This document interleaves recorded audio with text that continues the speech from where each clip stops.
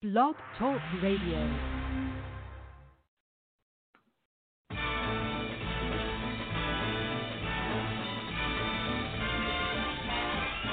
It's the most wonderful time of the year, with the kids jingle belling and everyone telling you be of good cheer. It's the most wonderful time of the year. It's the happiest season of all,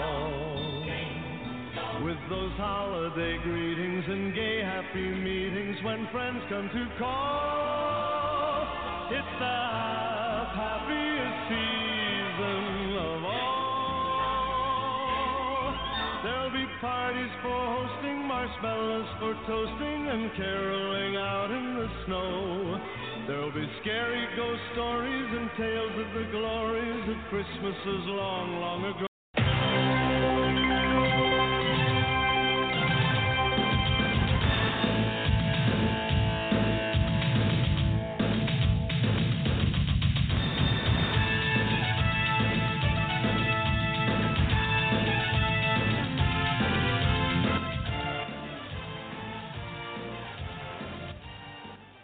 And good afternoon, everybody. I'm Rich Yelvin here live on Southern Sports Central, the 21st day of December. Only a few days away from the big day, Christmas. You know it had to be getting close when I let it play that far along into that theme of the most wonderful day of the year. And, of course, it was just that yesterday. If you were in Columbia, South Carolina, hanging out with us over there at Ben Lippen between Southern Sports Central and the South Carolina High School Blitz, as we were blitzing the middle part of the state of South Carolina, Columbia, where we took it over from Friday to Sunday. Normally, the Falcons are hanging out on the campus of Ben Lippen, but oh, no, not yesterday, not Friday and Saturday. It was all the Elite 88 juniors, the class of 22 there in that Junior Bowl that took place just yesterday. And win for the West, 14-7. Got to give love to the Upstate as they continue to do what they do. And I got to tell you, we're going to talk a little bit about that with their winning coach. That is Coach Wilcock. He'll join us at 8 o'clock, 7:30. Coach Smitty, they drove down and handled business and struck first after an interception. But they did that within the first 2 minutes of the ball game, and that was all she wrote. Because then a pick six the other way, of course, ended up being the conversation that tied it up. And then, oh boy, was it not a game to remember, a classic one indeed, as the West team, and it was every bit you thought it would be, as the weather was perfect. No, it wasn't sun shining. It wasn't hot. It was cloudy, overcast, and a little bit of drizzle that had fallen out of the sky earlier that day. Actually, it rained pretty hard the night before. But all of a sudden, the good Lord above said, I'm not going to give you clear skies, but I'll let the rain take a minute away. As that is exactly what happened, as, of course, we were able to get that game in. And it was a good one. It really was. And I want to thank the Ben Lippen Athletic Department, the faculty, the staff, everybody in the community that did a really good job of hosting the first ever Junior Bowl Showcase, brought to you by the South Carolina High School Blitz and Southern Sports Central. Also want to thank the guys over at Shut who produced the helmets for us and helped us out along the way with the event that Ken and I sat down in December of 2019. That's right, a year ago. Shook hands in the on the field over at Williams-Brice Stadium on the weekend of the high school state championship game and said, hey, I got an idea. He said, I got an idea. We brought them together, and the number's two always better than one. And here we are now. Check that box. We've gotten the first one out of the way and done in the books, and number two right after it. That's going to happen on January the 2nd, the Senior Bowl. Oh, the big boys, the seniors, the class of 21 getting ready to get it done on a beautiful Saturday at 1 o'clock. It's going to be at Woodland High School. Coach Cyber is the athletic director there, the head coach of the East. That's the lower part of the state of South Carolina. He's also the head coach over there at Woodland, Coach Ford. He and I and Coach Cyber actually had conversations today as we're preparing for our arrival. Of course, I live down in this area, so these guys are coming It's my backyard here this time, and it's going to be a blast.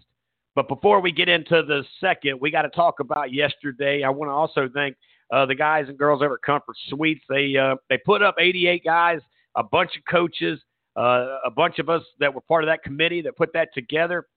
Some parents, I believe, were in and about the area, as well as, some of the production guys. Jay Bryant Productions, that's Josiah and his team, who joined us from the Low Country to represent and get some good film. Now, that I'm sure will be released here at some point throughout the week, if you will. It is, again, Christmas coming up on Friday, so we're about 4 days away. I'm not sure how much they'll get to you, but when it comes out, man, it's like a big premiere movie on the big screen, because Josiah and his guys and girls do an incredible job of really putting together some of the best highlights with the best beats behind it, and I can't wait to see what he and his team puts together. It was a great event yesterday. It started, like we mentioned, on Friday afternoon when we all kind of rode up from wherever we were. And you can see the excitement, because throughout the weeks, we had a chat room for just the East and a chat room for just the West. And you could just see the guys starting to talk it up, starting to have those conversations about, hey, we get there, this is what we're going to do. Now, I don't know who won the Madden Bowl, because, like I know, these cats are bringing PS5s and all the other electronics, and they're playing their games. But, they behaved extremely well. 88 guys, 44 on the left side, 44 on the right side, how you ever want to put it together. But they behaved themselves incredibly. I mean, their families ought to be proud of each and every one of them, their schools, their towns. And that's what I told them. As I jumped on the bus with the East and I jumped on the bus with the West on Saturday morning, and I looked at each one of these young men and I said, look, there's a couple of things of house cleaning we need to remember, as you guys have got one night under your belt here in this event. But you got to remember that you're representing not only yourself, your school, of course, your principals, your athletic directors, your families. You're representing us. You're representing people you've never met before. And you got to remember that. So when you move, make sure you move. And, of course, you move in the right direction. Now, I also pushed out to these young men and said, look, you're out here to do what? Play a game? Yeah, I get it. But you're also here to get an experience. You're out here to get out here and introduce yourself to guys that you've never met before. Maybe if you're in the lower state, you read about them in the upper state. If you're in the upper state, you heard about them in the lower state, thanks to social media. That's kind of how it works. Get to know different guys throughout the day. I took a lot of things off of Remember the Titans, my favorite movie of all times in sports. And, remember Coach Boone talked about that. He said, I want you to know something about somebody that you didn't know before you got here. And I challenged them that way all day long. And I would go up to them and ask them, hey, what do you know about this guy? Who did you hang out with today? And tell me something new about this guy. And it was amazing, because they were doing it with ease. They didn't even put any pushback. And it was a lot of fun. It was, of course, you're going to see a lot of the guys on the front line, the offensive line. They gelled well together. They, of course, went at joking around with the guys on the other side on the front line. And, of course, it was a very family-friendly environment from the time these young kids came into this hotel.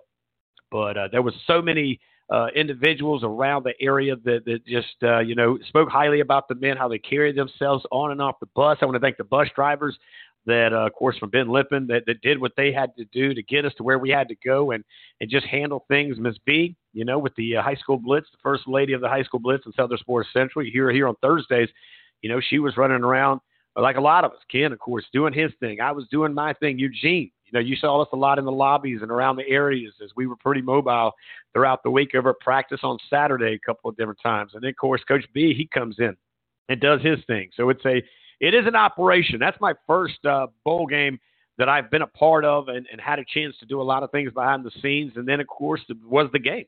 That actually happened on Sunday, like I mentioned. And, of course, our guy that you can hear him tomorrow night, Everett Sands, who is on the West Foundation Sports Show on Tuesday nights right here on Southern Sports Central. He came in and did the call with me. I called it the play-by-play. He was my color guy. And, of course, down on the field was Eugene. And a great job all the way around. And we were really excited. We're always going to get better than we were yesterday. So we'll learn what we did on Sunday. We'll take it with us a couple of weeks from now on a Saturday, and we'll look to improve every single day that we do this. Again, that's kind of the storyline here. So, we'll talk a little bit about that today around hour number 2. Like I mentioned, coming in at 7 o'clock, Coach Smitty, he'll join us, head coach of the East. His group, by the way, his coaches, I thought did a really great job. These guys got a chance to coach up a lot of really five-star guys, on and off the field. And, again, we'll hear about that from Coach Smitty. And then, of course, Coach Wilcox, he'll join us at 7:30. And that's going to be a good conversation from him. Of course, they did take home the trophy, the first one, as this is our first annual Junior Bowl Elite 88 showcase between the upstate versus the lower state. But he also had some great guys coaching with him. So, I mean, they brought their own testimonies. They brought their own trials and tribulations. They have their own ways of how they got to where they got, And so, of course, we'll have a lot of conversations with the two coaches there. And Reginald Walker Jr. had to move him up to 6:30 because of the fact that I've got these other two coaches coming in hour number 2. So it's high school in hour number 2, college in hour number 1 at 6:30. Reginald will come in here, and he and I will have conversations about what's happening around the college front. As you guys know, yesterday it did get released. Of course, you got Alabama, Notre Dame. Do you agree? Do you not agree? We're going to give you my thoughts on it here when Reggie joins us here at 6:30. But that's what it is. It's Alabama, Notre Dame money game, if you ask me. On the other end, are we not tired of this one? Clemson and the Ohio State Buckeyes. Now, I get it, Buckeye fans. You're saying to me, well, we did what we needed to do. We got where we needed to get, and here we are. But I don't know. It's hard. It's hard to say that Notre Dame doesn't deserve to be in there after they were number 2 and they got beat, by a number 3 Clemson Tiger fan or the Clemson Tiger group. So they, of course, moved back just a couple of spots. But, I think it's hard to knock them out. Ohio State, because of where they were positioned, and they changed their rules going towards the end of the season, because if they didn't, they wouldn't have even gotten in this thing because of the word that we don't use on this air. But, of course, them seeing Clemson, well, once again, if you're the Ohio State Buckeyes, I know you're stoked about being in this playoffs, but you're stoked about the number that you picked, because the only number that I think you would have been happy with is Notre Dame, because I don't see, and I could be wrong, but I think Alabama's the team to beat out of this one. And, again, the wide receiver, very good there, up for a Heisman. They've got ball players all around the field. Nick Saban putting up a ton of points in offense, giving up a little bit more than I think he's used to on the defense. But, again, Alabama is a favorite in a lot of this, I would believe. Now, Clemson, on the other hand, about that quarterback, about that running back, they got wide receivers. They just got dogs and dudes all over the place, or in their case, tigers, all over the field and on the sideline and everywhere else in the world. But, the team that didn't get in is a couple of teams. Number 1, Texas A&M didn't get in. One loss, Texas A&M. Mind you, the only loss they had was in the week 1 against who? Alabama. And they did get handled pretty well. But Alabama's handling everybody pretty well. It also was in a very weird season. That first week is I would think, kind of a mulligan game for a lot of people, but not for Texas A&M. We'll talk about that with, of course, Reginald Walker Jr. and how he feels about it. The other team I thought that kind of got slighted a good bit was Coastal. You get to go to a bowl game. You get to go, and I think it's in Orlando, and you're going to get to play a team that you thought you were going to play at the end of the year anyways, which was Liberty, right, before they ended up having to, switch it up a little bit and play BYU, which they took care of that team too. But, and it's the matchup that they thought they were going to see, at the end of the year, the regular season at least. But you're penalizing a team because of the COVID as well. So, you're able to benefit if you're Ohio State and be knocked in the kneecaps if you're the Coastal Carolina Chanticleers. Now, the other end of that, you got Cincinnati. Now, what about Cincinnati? Shouldn't you put Cincinnati against Coastal in a BCS or in one of those New Year's Day bowl games? They're both undefeated. To me, it's a better matchup because I believe Cincinnati is going to be playing Georgia, and I'll have to look back at some of the notes here, but we'll get into that with Reggie at 6:30 here in a little while. And, of course, 8 o'clock is championship segment of the night. Not that, of course, Coach Wilcox is not a championship coach after winning that big game yesterday, but how about the game that was played on Friday night? And I got to tell you something. These guys in Abbeville, they call it the Big A for a reason, and I don't think it's a mistake. They're not too far down the road from the Promised Land. And, again, that is exactly what that area is called on the map. But these guys go 11-0, 5-0 in the Region 2A, Region 1. They win 37-6. They scored 19 points. 19 points in less than 3 minutes in the game. So if you go ahead and do the math, they scored 512 points all year long. They only gave up 44.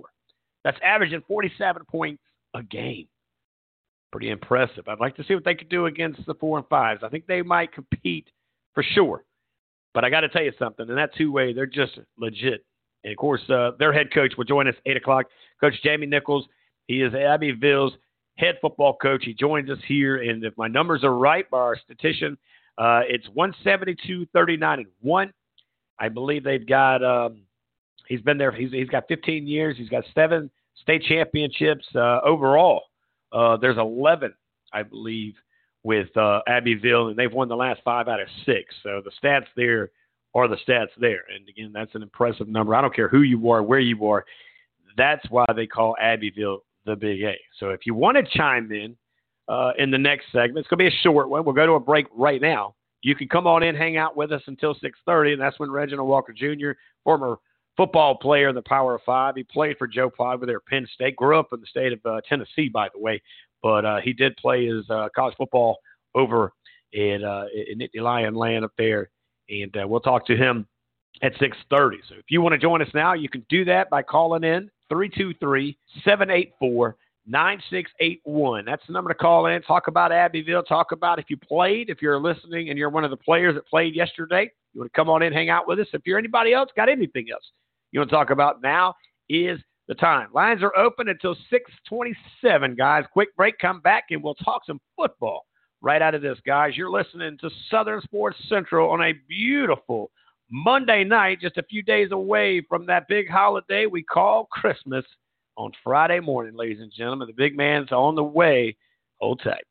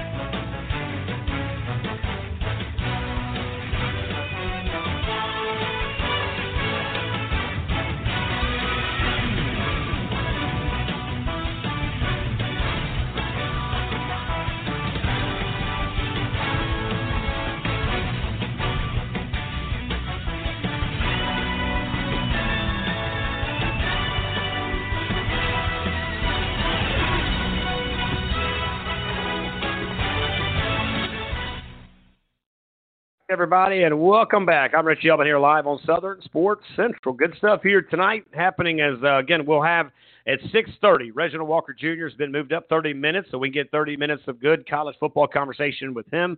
The College Football Playoff Committee has chosen their top four. I don't agree with it, but I don't have a choice, nor do I have a vote, nor do I have a say-so. I've just got to kind of go with the punches as it is a Alabama, Notre Dame, Ohio State, and Clemson. In outside looking in, Texas A&M with a one loss. You agree, you disagree, your thoughts, call in, let me know. What do you think? Do they deserve to be in? What about Coastal? What about Cincinnati? I know a lot of people talking Florida. I don't know. It's just, I get it somewhat, I guess. But this is the time that I felt the most that they had a chance to come in here and have a 8 or 10. I'd like to say 10. I think even with ESPN having a not top 10, and I say this all the time on the show, even a not top 10 is a thing on ESPN. So a top 10 is definitely a thing. And this was a thing that they could have done this year. And doing it this year, they would have said, hey, look, here's what we do. Here's the concern, though. Here's why they didn't. Because when it works, and I say when it works, they got to stick with it. They got to do it all the time. Because they say, hey, well, we did it that year. Why not keep it? Why not put it in play? That's just a conversation I'm curious about. You know, some say 8. I think 10's a better number. Some would say even 16. But they won't do it. They didn't do it because they don't want the mid-majors. They don't want some of the smaller schools, quote unquote, because you got to remember, you know, Central Florida not long ago, UCF was destined for this conversation. And they, by the way, are the largest university in the country, but they just don't play in one of the larger conferences in the country. And while you look at basketball and the NCAA and what they do day in and day out, they get it. They said, well, if we do it this way, this is what's going to happen. And guess what? Maybe they're right. Maybe they're right. But you never know until you do what you got to do. And that's kind of the things that I think about. You know, I think about all the ins and outs and what do you see? What do you get? To me, you feel bad for Coastal because you got Ohio State sitting in there. And Ohio State is in, but with like half a win of a lot of others, or at least a lot less. They adjusted the rule for Ohio State because of COVID, but they penalized Coastal Carolina because of COVID. Where's the fair in that game? Just asking the question. The other question I got is, what about Cincy? Why not Cincinnati? Why can't you get those guys in there? Wouldn't they be a good fit to play against Coastal, put them in a big bowl game? I'm just asking the questions. Don't know the answers because it's just that simple. It's a simple answer. You just got to be able to take a chance. But you don't take a chance when you say, well, we do it because of this, that, and the other. But if there's ever a chance, if you ever, you know, chasing the bag was a thing, that's what you saw this year in college football. Because to me, this is exactly why they're doing it. Because it sounds a lot more attractive to have Alabama and Notre Dame than it would be Alabama and the Coastal Carolina Chanticleers. Who would watch it? I bet you a lot more than you think. I bet you a lot more than you think. Or what about Clemson and Cincinnati? Or what about Clemson and Coastal? You know, everybody said, well, that would be a blowout. Would it? Do we know that to be true? Because a lot of people thought Coastal was going to lose that last game that they played before the season got kind of derailed when you know who came to town and took the place of Liberty. And, oh, that's cute, by the way, college football, to put them in a bowl game against Liberty. Really? Come on. That's almost sarcasm at its best. And I know sarcasm. I've got a degree in it. It's pretty interesting that you would put them against a team that they should have played, could have played, would have played had this whole thing didn't take place. But they benefited from it because they got to play a team across the country and beat them on a national stage and break records with viewership on College game day on campus. But they're not good enough to get a bowl that's it's a conversation that needs to be had. And I don't understand why it's even not being had. But I got to tell you, it's crazy. It's crazy. To all ins, outs, it to me makes no sense. And why you wouldn't even take a chance at it. Again, your thoughts, your opinions. Call in right now. 323-784-9681. Who would you put in your top? Who would land in your top 4? A lot of people are going to tell you You know you got to put Clemson in. You know you got to put Alabama in. That's a guarantee. Boom, they're in. But does Notre Dame deserve to be in? And it's hard to knock Notre Dame from number 2 all the way to number 5, 6, 7, or 8. It really is. You know, they actually beat Clemson the first round. Okay, Clemson, I get it. They beat you when you were down. They still beat you. That's not their problem that you guys had half your team out or whatever it was that was out. That you play the guys that are on the field. That's why when you guys came back, you had your better guys ready to rock and roll. Your leadership was out there, and you led yourself to a mega win, did what you needed to do to get yourself into the top 2. Oh, and here comes Ohio State. I mean, it's almost predictably funny. That's just my thoughts on that. Because you already know you're going to get number 1, you're going to get number 2, you're going to get number 3. And either way you spin it, you know Alabama, Clemson, and Ohio State are always going to be the top 3. The question is, who's number 4? Is it Oklahoma? Is it Notre Dame? Is it Florida? Who is it? Who usually gets in there? Is it Georgia? Yeah, Georgia. Usually you're in there. Ooh, Georgia, I believe, and I'll look it up here in between the break because it's coming up in about 3. We're going to take another small break because I'll be bringing in the man himself, Reginald Walker Jr. We're talking college football for the first hour anyways. So we got high school football at 7 to 7:30 to even 8 o'clock. So an hour and a half of that will be in the middle of the sandwich. But the beginning of this thing is definitely going to be right where we're at right now, college football conversation. And who's in and who's out, who deserves to be, who doesn't deserve to be. Heisman Trophy conversation. We'll talk about that at 6:32, by the way. We'll throw that conversation to the wolves and see, you know, what tastes the best. Do you give it to the wide receiver? Is it going to be a wide receiver for the first time since Desmond Howard? Desmond Howard, the last wide receiver to receive the Heisman. Oh, it's a quarterback award until that happens, by the way. And is this the year, is this the time and the place that it's now going to go away from that conversation? Just kind of curious. We'll wait. We'll see. We'll of course, find out. But you saw the committee. And I tell you again, Alabama, Clemson, Ohio State, Notre Dame. Outside looking in, Texas A&M and Oklahoma. Oklahoma did also, by the way, handle business over the weekend. Florida sitting there at number 7. I don't know if I agree with it. They got 2 losses. Do they get ahead of a Cincinnati team? Georgia at number 9. Where does that stand on your week here? Iowa State. Oh, we already know what happened to them. Indiana, way down at number 11. And how do you just put Coastal down at number 12? Maybe the conversation coming up next, guys. We're taking one more break. Coming back, we're heading to Charlotte, North Carolina. We're checking in the Queen City with the one and only Reginald Walker Jr. right after this, guys. Yeah. You know what? I like the players. No dickity, no doubt. Play on, play that. Play on, play that. Yo, Dre, drop the verse. It's going down, fade to Black Street. The homies got at me, collab creations. Bump like agony, no doubt. I put it down, never slouch. As long as my credit can vouch, a dog couldn't catch me. Hey, out. Tell me who could stop with Dre making moves, attracting honeys like a magnet, giving them orgasms with my mellow accent. Still moving this flavor with the homies Black Street and Teddy, the original rough shaker. Shorty get down, good lord. Baby got them open all over town. Strictly bitch, you don't play around. Cover much ground, got game by the town. Getting paid is a forte, each and every day. True play away. I can't get her out of my mind. Wow. I think about the girl all the time. Wow, wow. East side to the west side, pushing fat rides, it's no surprise. She got tricks in the stash, stacking up the cash, fast when it comes to the gas. By no means average, it's on when she's got to have it.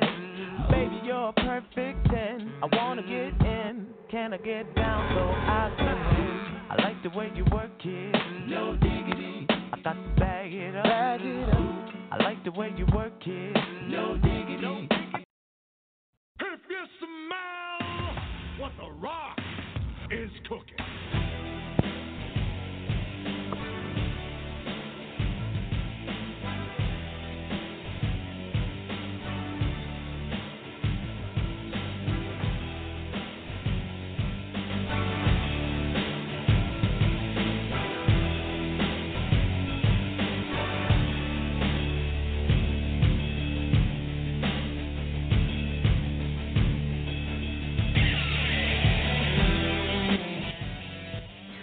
Welcome back, everybody. Bringing them in style on the 814. That's Charlotte, North Carolina. If you didn't know, now you know. And that is the legend, Reginald Walker Jr. What's going on, my man? What's up? How you doing? Another good week on tap in the world of football. Bowls have already started, my man. That it has. And by the way, I didn't start this way because I wanted to save it till you got on the air. I don't know if you noticed or not, but Eugene is another day older. He woke up this morning, 43. I gave him the day off to spend with his kids and his mom and dad. And I said, man, look, we're a family show, and it's only right to give you the day to spend with the family. So it's just you and me and a few of our listeners as we're going to break down some college football. But, Eugene, I know you're listening because you're just that kind of guy. Happy birthday, buddy. You let him off the hook. You know come on. Eugene, we know you're doing about as much work today as you normally do. No, I'm kidding. Happy birthday, my man. Enjoy it. And, hey, have a good rest of the week and enjoy the holidays, my man. No doubt. He'll be back with me on Wednesday. Of course, we may drag you back up. No, I'm not sure where you'll be, but we'll see. If not, we'll definitely get our holiday conversation out before we get you out of here in the next 30, man. But, he called me today, and he called me. Actually, we actually talked yesterday. We're coming back from Columbia because we did that Junior Bowl showcase, the Elite 88, the best of the best in the Palmetto State, taking on the upstate versus the lower state. Man, I got to tell you something, Reggie. It was electrifying, to say the least. These are great kids in the hotel. They just they won before they even got in the field to me. And, of course, the game did take place yesterday. The West won, which is the upstate, took out the lower state 14-7. We'll talk more about that also before I get you out of here, man. But, man, so much to get into. But Eugene asked me, he said, man, do I got to work tomorrow? I was like, what are you, like 12, dude? You got to work tomorrow, dude. You don't get a birthday off. And I said, I'm just kidding. I'm not that guy. I said, it's a nighttime show. You sure you got the night? You want some birthday cake, bro? You want some ice cream with that wine? I mean, what are you doing? But I gave him the night.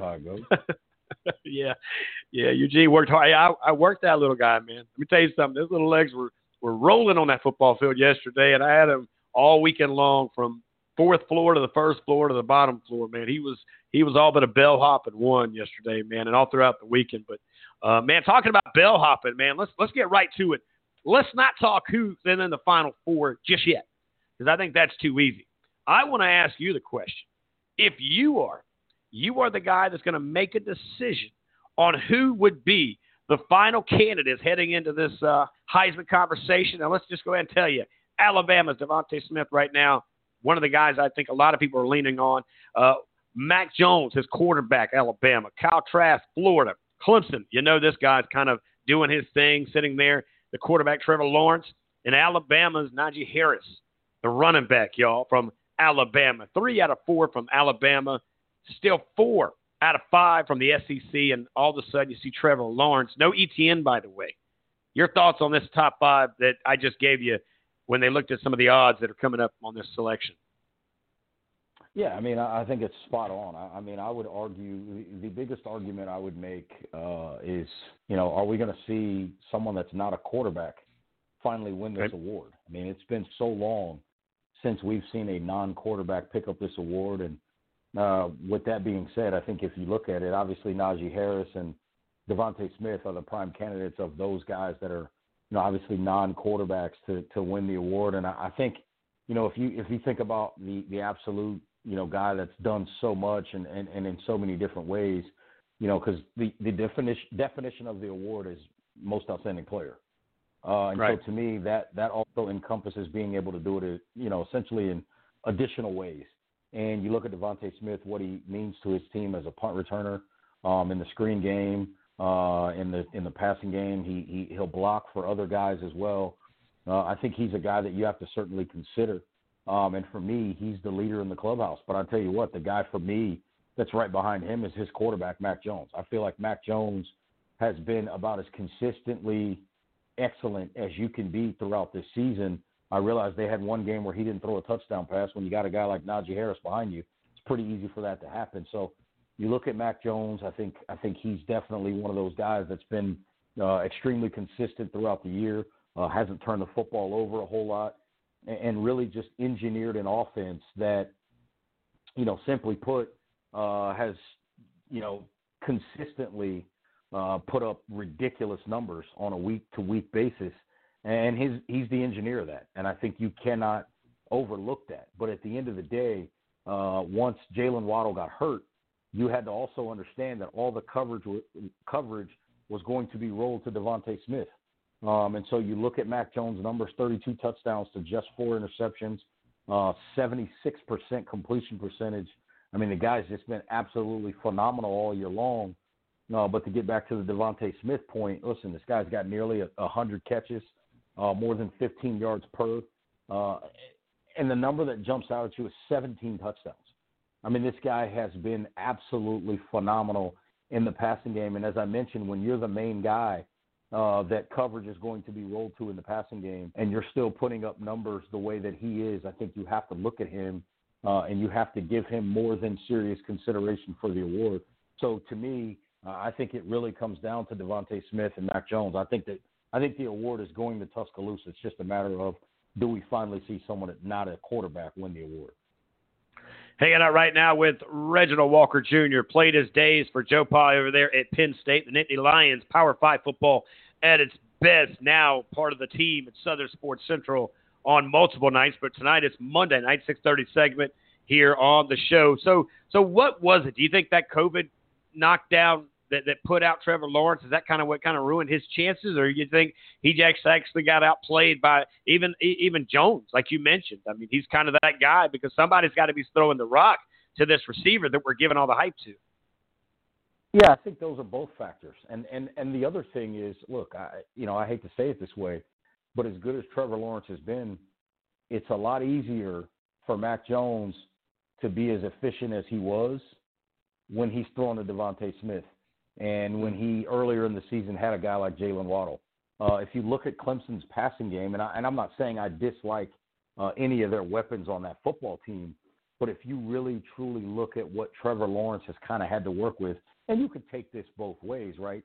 In some ways you could say, well, that should elevate him more, right? Because he doesn't have a bunch of guys that are quote unquote, right, as dynamic as a guy like Devontae Smith. But Amari Rodgers, a good football player. But if you really look at this team, E.J. Williams at the receiver position for Clemson, he came on later in the year. Cornell Powell kind of came on a little bit later in the year. So when you look at this team throughout the year, Galloway at tight end later in the year, when you look at this team throughout the year, earlier in the year, it wasn't as easy for those guys to get open and create certain things for Trevor Lawrence to allow him to really be even more explosive in the passing game. Obviously, Trevor Lawrence gives you more in the running game than Mac Jones as well. But I think you add to the fact that the weapons around Trevor Lawrence were not as explosive as a guy like Devontae Smith and a Jalen Waddle. And you add to the fact, you're right, that Trevor Lawrence missed a couple of games due to the COVID. You add all those things up, and that's why I think it's harder for him to win the award. As efficient as he's been, his numbers are great as well. I think his touchdown to interception ratio is something like 5-1. He's almost 70% completions. So he was excellent as well. I just think the difference is he didn't have as many guys that like Devontae Smith, to where you could throw Devontae Smith a 4-yard hitch route on your own 7-yard line, and next thing you know, it's going 93 yards to the house. So those are the types of things that I think are a little bit different that separates Mac Jones. But then, of course, as I continue to say that, what does it come back to? It keeps falling back to a guy like Devontae Smith and his versatility and his explosiveness. I believe he has 2 punt returns for touchdown this year as well. Yeah, just imagine how good Alabama is. By the way, remember, there was another guy that could be in this conversation that went out early in the season. So, I mean, we see Alabama putting up that offensive beat down and around the league. But, man, imagine if they had that other receiver. I mean, does he benefit out of that as well, not having that other guy that this quarterback can throw to as well? I mean, there's a lot of different tangibles here, Reggie, when you look at it. But I like your selection, and actually a bunch of the coaches I was with over on Saturday night, we were watching the Clemson game. We kind of said that. We said that, we feel pretty good that it's going to be a wide receiver. And this is, by the way, I believe, correct me if I'm wrong, the last one is who? Desmond Howard to win the Heisman Trophy as a receiver? I believe so. That's exactly right. And I think, the other thing that I think is interesting is one guy that was a Heisman winner that came from a quote unquote different position, Charles Woodson.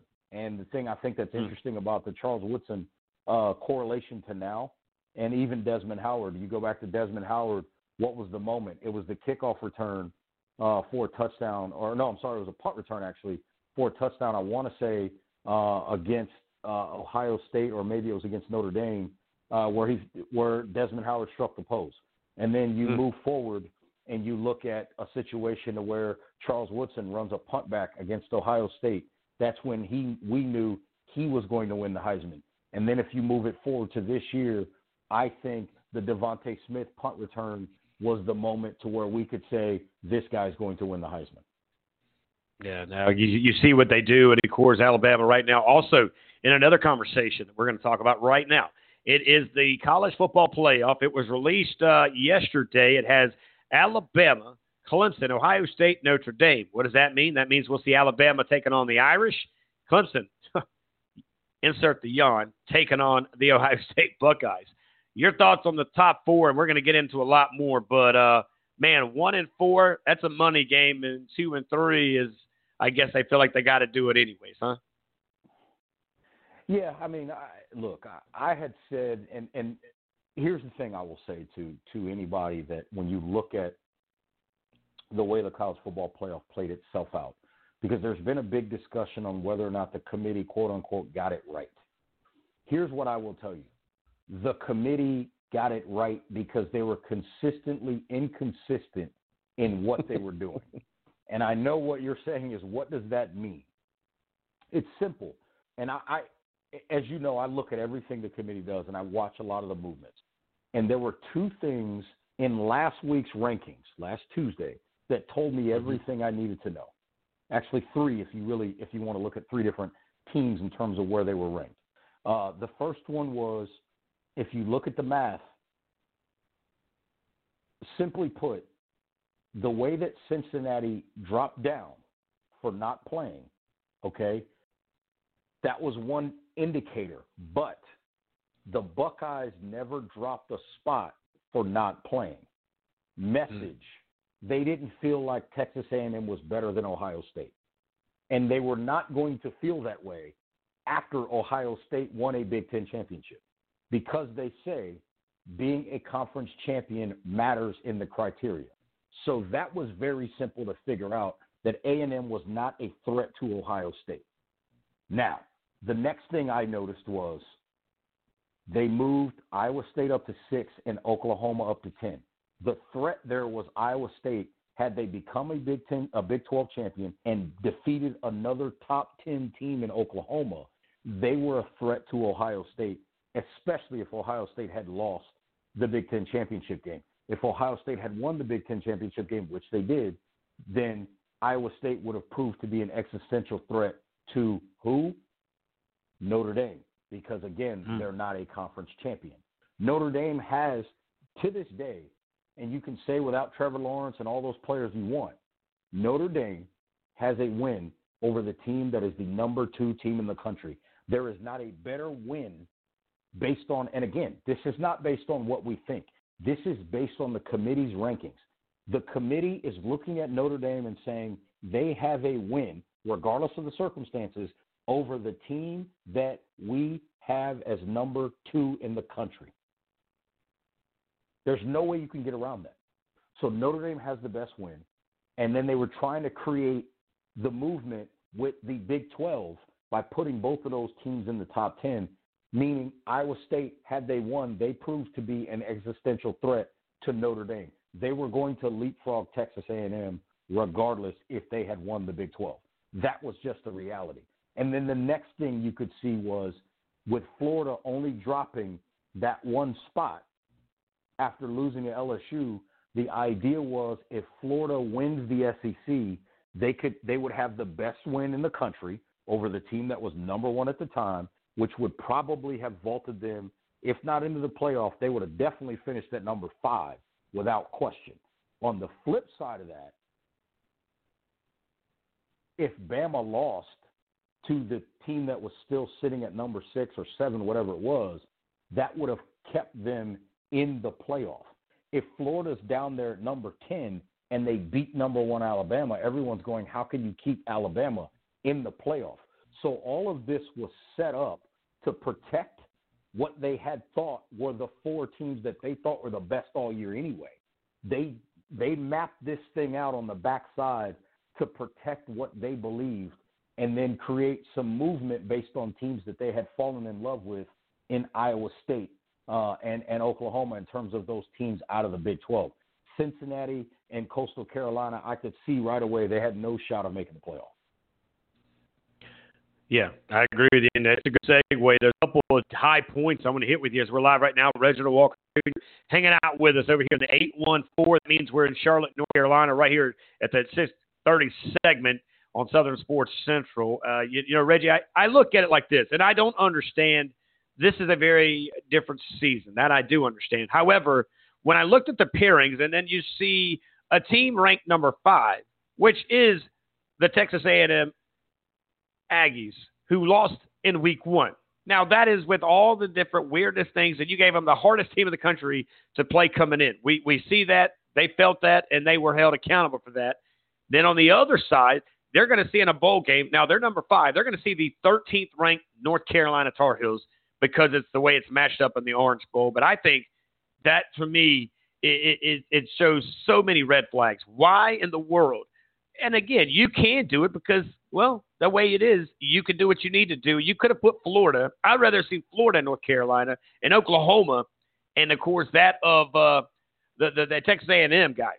You know, at least you're getting 5 and 6 out of the way. And if you're going to do it that way, you could have moved all these different bowl games: the Peach Bowl, the Cotton Bowl, the Fiesta Bowl, and of course the Orange Bowl.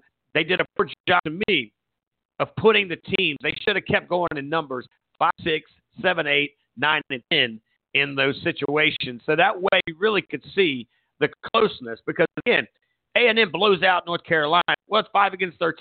We expect that. They're not going to have a fight to say, well, look what we just did. They're going to say, well, you did that against the 13th ranked team in the country. So, again, that's, to me, was a setup against A&M. Yeah, I mean, I think the matchups were a little bit messed up, and I think part of that is all the contractual issues that you have. If memory serves, the Fiesta Bowl, the Cotton Bowl, and the Peach Bowl are the 3 New Year's 6 games that don't have automatic tie-ins. So the problem is, obviously this year, the Sugar Bowl and the Rose Bowl are semifinals. Think about it. This could have been worse, is my point.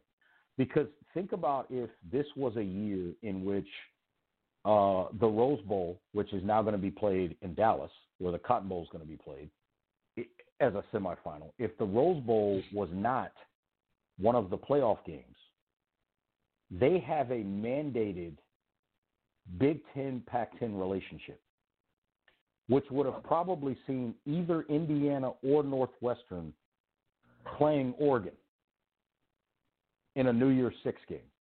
From a ranking standpoint, nobody would have been excited about that.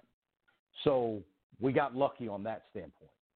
Where we didn't get lucky is the Orange Bowl has that tie-in, and it mandates the SEC versus the ACC contractually, and so or Notre Dame.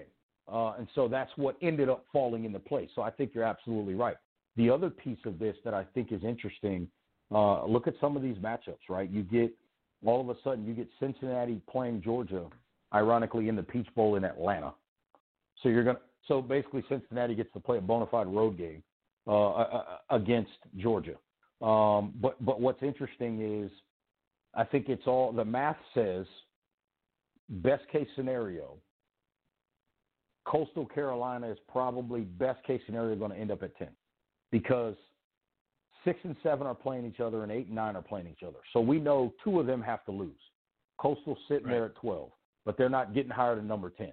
That's the math that we can see working itself out anyway. I thought Indiana got snubbed. I thought they should have had a chance to play in the New Year's 6 Bowl, but I also understand what the committee was doing. The committee feels like this is a different football team and not as good without the services of Michael Penix Jr. at the quarterback position. That's why they were punished. Even though they're sitting at number 11, they only played 7 games as a Big Ten team, and also they don't have their quarterback, which was on a trajectory before he got hurt, to maybe be in the mix at least for one of the quarterback awards or offensive kind of player awards, or on the flip side, maybe even getting some talk for a run at a Heisman had his numbers continued. I don't think he would have won it. I'm not suggesting that he would have won it, but I think he would have gotten more verbal discussion about it because of the trajectory he was on. So I think that's why Indiana's getting punished per se, because he's not available for them. Yeah, you mentioned Coastal Carolina. They're actually slated to play, I believe this is going to be in the Cure Bowl, and it will kick off at 7:30 on ESPN with Jamie Chadwell, who is, I also believe he's a finalist for the FWAA. That's the Eddie Robinson Award for the Coach of the Year. And I think, really, quite frankly, it's going to be hard to take that away from him, but we've learned anything in 2020. Anything and everything is possible. But they rewarded a team that they should have played at the final part of the year in Liberty. Now, normally, okay, I can understand that. But this isn't a normal season. That's not a normal team. They're doing things nobody else thought they would. I feel like they put them in the game again. They need to win and win big so they can have at least a little bit of an argument for down the road. But, again, I think you're right. I think 10 is the best they're going to do to get into the 10. Your thoughts on them getting the pick down there, heading, I think, down to Florida to play a team that they should have played at the end of the year in Liberty?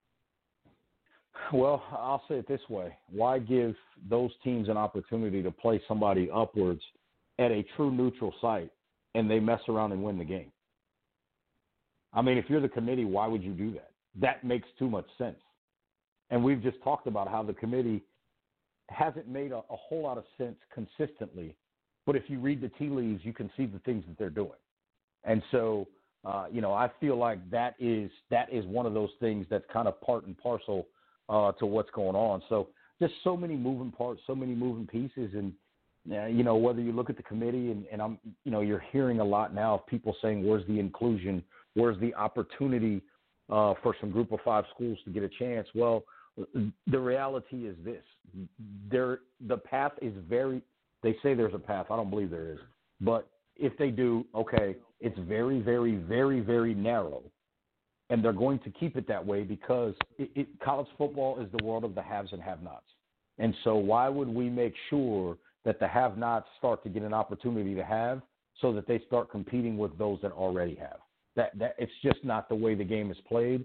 And the main reason and the main issue, and I've said this for years, I think the biggest problem in collegiate athletics when it comes to determining a champion is that the teams that get put into the mix are determined by a committee, not a set of criteria that the players and coaches know that they have to achieve before the season starts. As you know, Richie, you've played the game, as many of the listeners know that have played sports and been around sports their entire life. Athletes and coaches want to know one thing. What do I have to do to get to where I want to go? Control the controllables. Coaches say that all the time. Well, if you're telling your players, hey, we can do everything we can go out here and win every game, and we still don't have a chance to play for a championship, that is frustrating. And so, to me, I think they need to put some minimums in there. I don't know if the minimum needs to be you need to at least be a winner of a division in your conference. I don't know if it needs to be conference champion. I don't know if it needs to be 10 wins. I don't know what it needs to be exactly. But there needs to be some, for lack of a better term, mandatory minimums in there so that people know what they need to achieve to reach that point. If you know what, we have to win our division, and you don't win your division, it doesn't matter whatever else you've done, and you don't have a complaint. And no one, and even if you try it, everyone's going to say you knew what you had to do and you didn't do it. That's what we hear all the time in the National Football League, whether it's Mike Tomlin, Bill Belichick, whatever. You know what? We didn't make the playoffs because we didn't do what we were supposed to do. We didn't win enough games. And I think when you look at teams that are sitting there at the end of the season that are absolutely undefeated, they're going, what else could we do except for win all of our games? I'll give you another one, Richie. I know that schedules are not created equal, but Alabama's sitting there at 11-0, and Coastal Carolina's sitting there at 11-0. In most worlds, right, they're generally considered at the top because no one else has those records. Right.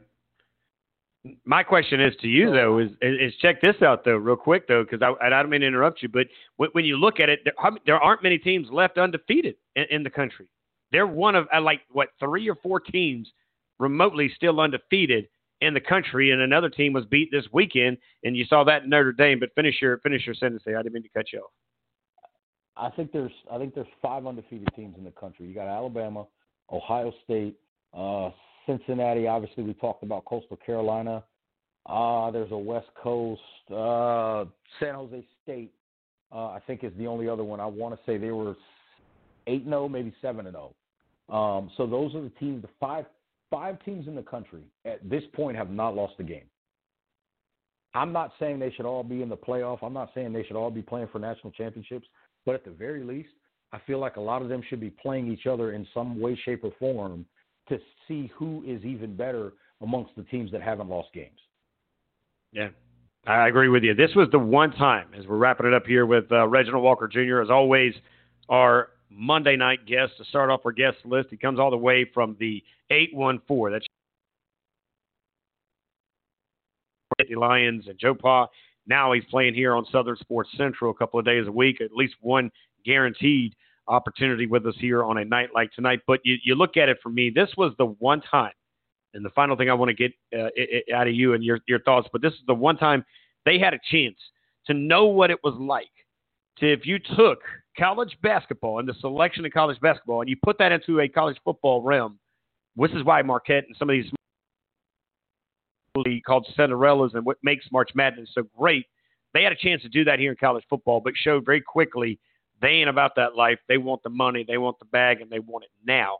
And that's why Coastal, Cincinnati, and, of course, years ago, not long ago, it was Central Florida didn't get a chance at the big pie in the sky. Yeah, I mean, this year I think was more obvious than most because here's the other piece of it that I think a lot of people have to remember. There's no ticket sales this year for a lot of these big bowl games. Ticket sales are an issue. And so the only way to make that money up is make sure, at least from an aesthetic standpoint, you get the teams that you feel like are going to get you the most eyeballs on those games. And that's exactly what the committee did. They said, okay, we're not going to be able to sell out the Rose Bowl and get 104,000 people or whatever it is to make up the money if we send making this up, Coastal Carolina out there, or if we sent a Cincinnati to the Cotton Bowl. We're not going to be able to against Coastal Carolina, we're not, or to the Peach Bowl against Coastal Carolina, we're not going to be able to make those seats up, make that money up from the stands. So we need to make sure that we get as many eyeballs on these playoffs as possible. And so how do you do that? Alabama, we know what kind of name brand that is. Ohio State, we know what that name brand has been historically. Notre Dame, national brand. That they don't even have. They don't even have a conference in most years. This year different because of their national branding. And then you get Clemson in there, who's become a powerhouse program with a very charismatic coach who does a great job of creating attention and creating a buzz around his program, aside from just winning in Clemson. So you find all of a sudden you've got the 4 teams that give you, in theory, the biggest eyeballs. And look, the only way that people can really and truly, sort of tell the committee and tell college football that this is unacceptable is they have to not watch the playoff. And the reality is, just based on the sheer numbers of Alabama, Notre Dame, Clemson, and Ohio State fans in this country, the numbers are not going to say that people don't care. The numbers are going to say that people want to watch those 4 teams because of the branding that comes with those 4 football programs.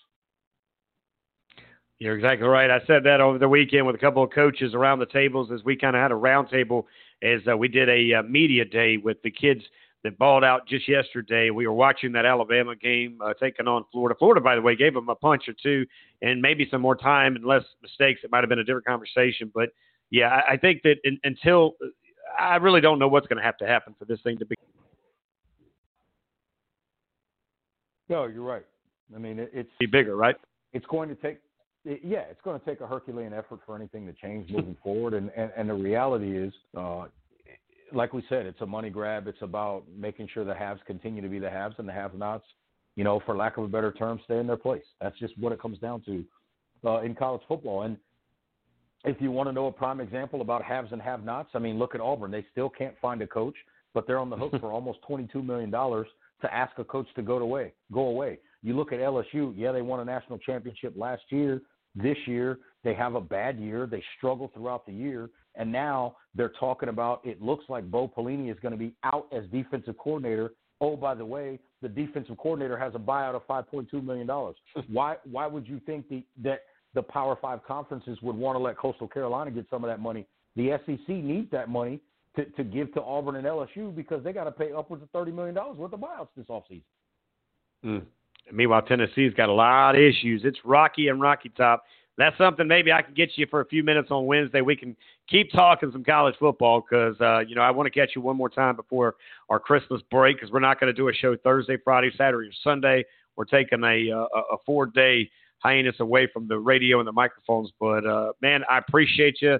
Just in case I don't get a chance, on behalf of all of us here at Southern Sports Central, to you, man, Merry Christmas. Can't wait to get back in here with you. But we'll look for Wednesday night. If you have some time on Wednesday night, let's do it. If not, man, thank you so much for all that you do to give us these gifts on the nights that you're able to jump in here, brother. Absolutely, anytime. And I would just tell the people out there listening a couple things. Number one, I do have a poll up on my Twitter page at rwalk13 about who should win the Heisman. If you get a chance, feel free to go there, throw in a vote. Happy holidays to everybody. Be safe, be healthy, enjoy the family time if you can, and just continue to look for the positives during this pandemic. And until then, we are. No doubt about it. Thank you very much, my friend Reginald Walker Jr. in the 814, hanging out with us from Charlotte, North Carolina. Quick break, top of the hour. We're heading back to the state of South Carolina. We're going to go over to somewhere around C.E. Murray, where the head coach of yesterday's event, that was the South Carolina High School Blitz Southern Sports Central Junior Bowl Elite 88 game that took place. Of course, Coach Smitty over there got a chance to show some talent on the lower part of the state of South Carolina. Let's catch up with that guy right out of break, guys. Don't go anywhere. Hour 2 coming up next.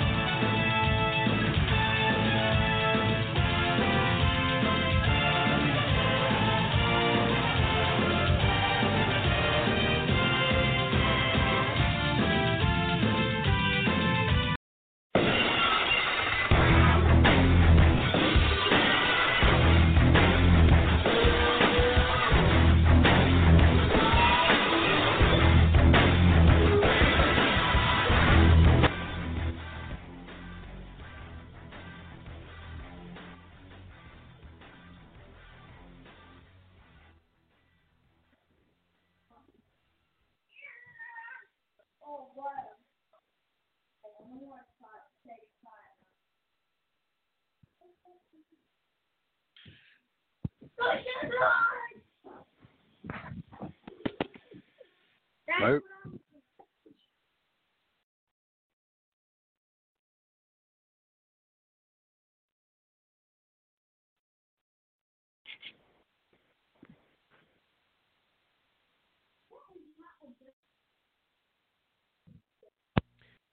All right, everybody, welcome here. We're now going to hang out with, Coach from C.E. Murray. He, of course, did his things yesterday. He took over the reins of the lower part of the state of South Carolina in the South Carolina High School Blitz Southern Sports Central Junior Bowl, the Elite 88.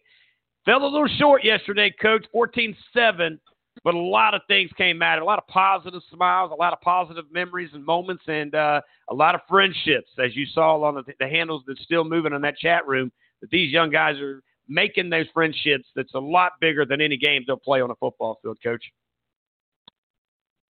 Yeah, first off, I like to comment on the intro music with Stone Cold Steve Austin. That was pretty cool. Yesterday we felt like stone cold coming out in the game, and it was a great atmosphere, just unbelievable camaraderie amongst the guys. We wanted to put on a better offensive show, but field conditions and limited practice time and getting everybody some time in the game, kind of limits what offenses can do. So you saw both defenses very dominant in the game, and their defense made one more play than ours did. They came up with a pick six to end the game, and Coach Wilcock in the West, congrats to them. They played great as well, and you have to take your hats off to them. And again, these guys built lifelong relationships. They're still talking about it today, and we're just glad to be a part of it. No doubt. We're hanging out with the coach from the east side. Moving to the east side, we are, of course, hanging out right now with Coach Smitty, who he and I got a chance to hang out over the weekend, Coach. Not only did the players get a chance to grow a bond, the coaches. You guys were able to get some of the best coaches around the lower state of South Carolina. Coach Wilcock over there got the best of the upstate of South Carolina, but the relationships didn't just start and stop on the football field with the players. Saw it there in the lobby. Of course, we all got to hang out in and around the practice field and around the hotel. But talk to me about all these great coaches of the East that brought in mentalities, but brought in testimonies and their skills from wherever they came from here in the lower part of the state. Right. So, we had Coach Atkins from Lakewood, Monsell Atkins, and he headed up our defense, did a fantastic job with the guys, getting them pumped up, ready to play, and they played a fantastic game. Only gave up 7 points, and he definitely was a big part of the weekend for sure. Also on defense, we had Coach Terrence Butler from the Myrtle Beach area, who trains a ton of the guys that were a part of this game and in other games as well. And we also had one of my assistant coaches, Jason Myers, our defensive coordinator at C. Murray. And he did a great job with that D-line getting after the quarterback. I think we had 7 or 8 sacks in the game. On offense, you had Coach Cedric Bennett coaching up the running backs. He's my assistant head coach and running backs coach at C. Murray High School. And then we also had 2 Fort Dorchester coaches, Coach Kevin White, former Gamecock player, did a fantastic job with the wideouts, and then Coach Joey Still, a legend at Fort Dorchester, coaching up their offensive line. So those were the guys. Again, these guys didn't get paid anything. They gave up their weekend to come out and try to advance high school football in the state of South Carolina.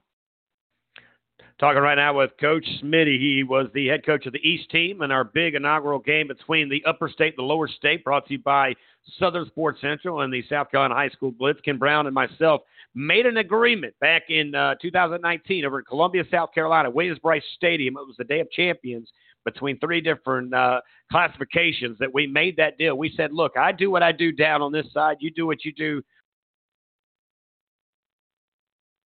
next year and meet and see what we can do. And here we are talking about what it was, not what it would be. And, of course, it was a great game, a great matchup, and a lot of great players. Let's start real quick with the young man that I interviewed on media night on Saturday night.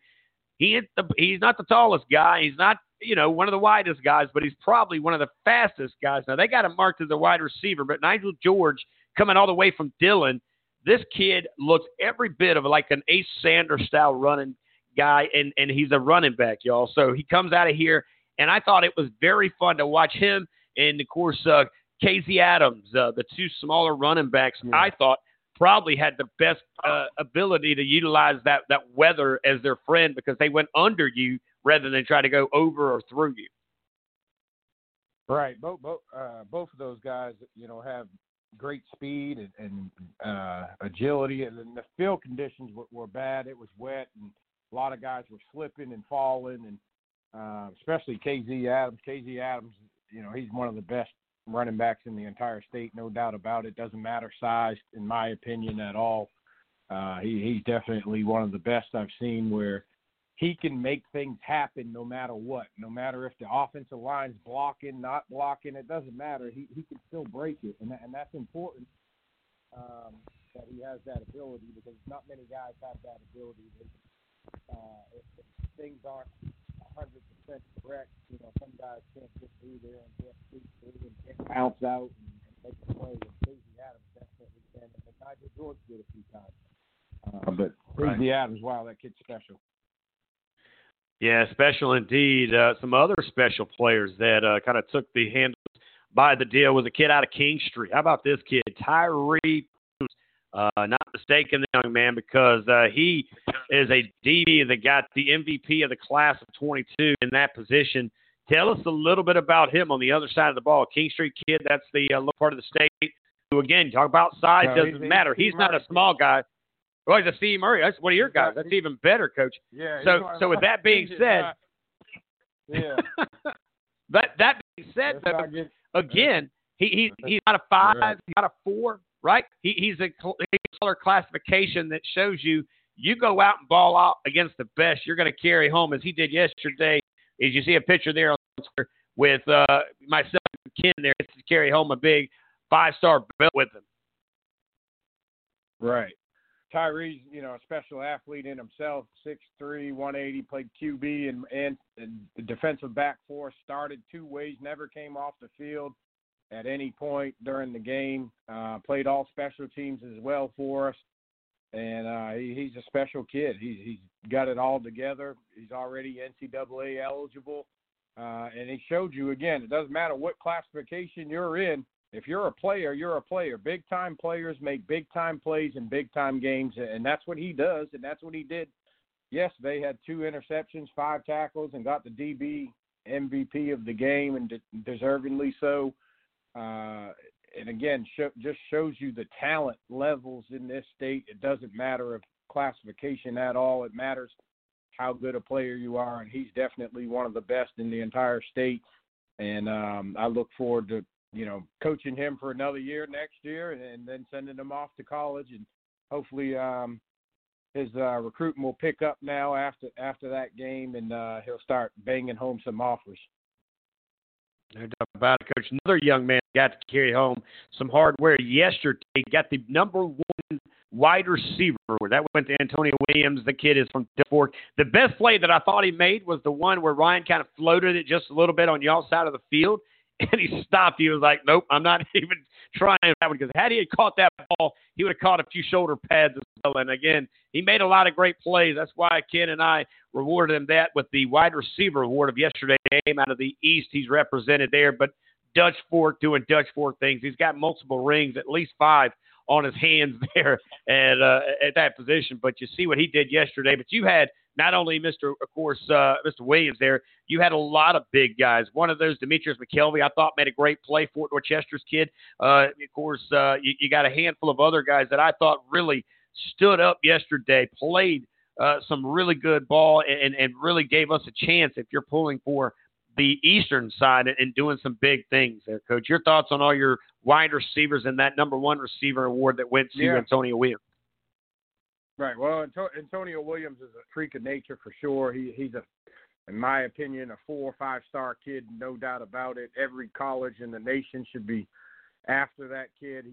And the best thing is he's humble. He's a great kid. From what I've been around him, and I just don't see why everybody in the nation hasn't offered him already, because he can do special things. If the ball's thrown anywhere near his vicinity, he runs great routes. He's polished. I can't say enough about the kid. I mean, he's got it all, and I look forward again to watching him play on Saturdays and hopefully Sundays at some point. And I think he's that type of kid. I hate, it is what it is, but that's what he is. He's a phenomenal athlete. Demetrius McKelvey, another guy who's a freak of nature. You're talking about a guy that's 6'5", 6'6", and over 215 pounds, that can run, he can catch, he can do it all. Again, any college in the nation, I'm calling up Fort Dorchester to get Demetrius McKelvey.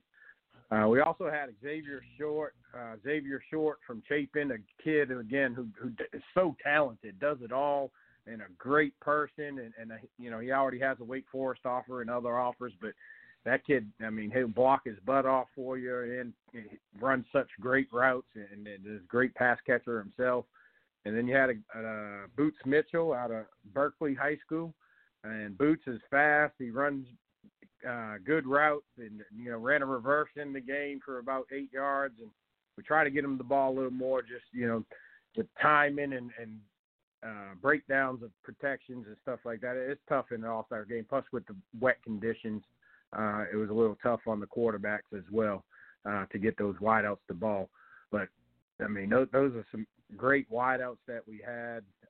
You can't ask anything more as a coach than to have that kind of talent.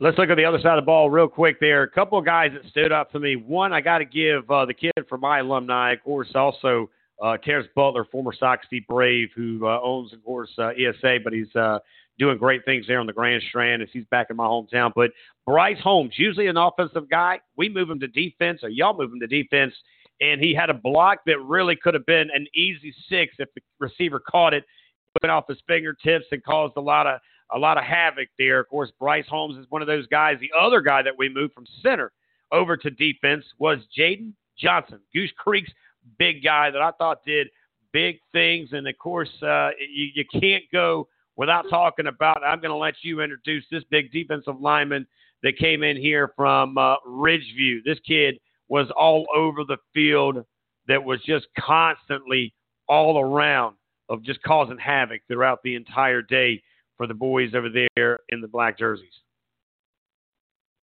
Right. I told everybody going into the game that our defensive line is one of the best defensive lines I've seen in a long time. So talented across the board. I would venture to say at least 5, maybe 6 of those guys will end up either at the Power 5 or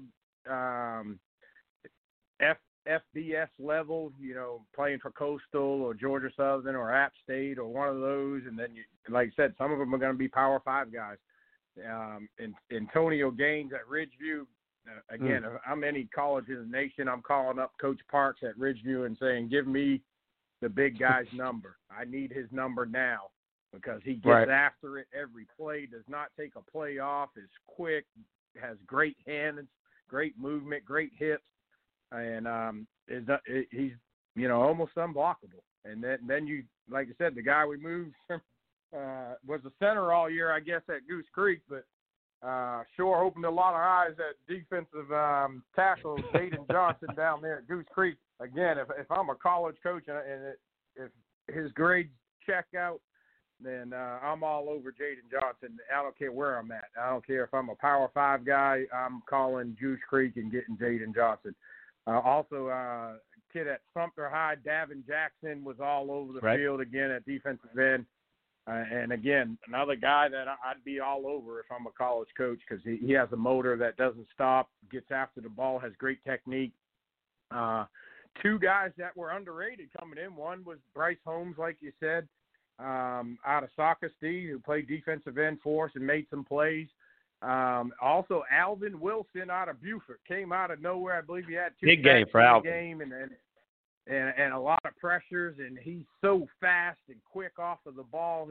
And, again, I'm one of those FBS at Georgia Southerns and those of the world. I'm calling Beaufort to get Alvin Wilson's number as well. And then the kid from Hemingway had a sack and did well as well, Geo Davis. Geo Davis played defensive end, and another 1A guy that showed you again, hey, it doesn't matter the classification.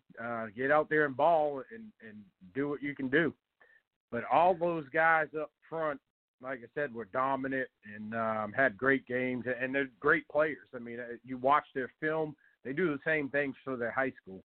So, that was exciting to see, and I bet, some of those are going to be getting calls here shortly whenever these college coaches are allowed to call them. Yeah, and we saw a lot of opportunities here. Of course, you had so many different guys play. Tyree Prunes, of course, that cat there. He's one of your guys. Andre Washington from Ridgeview.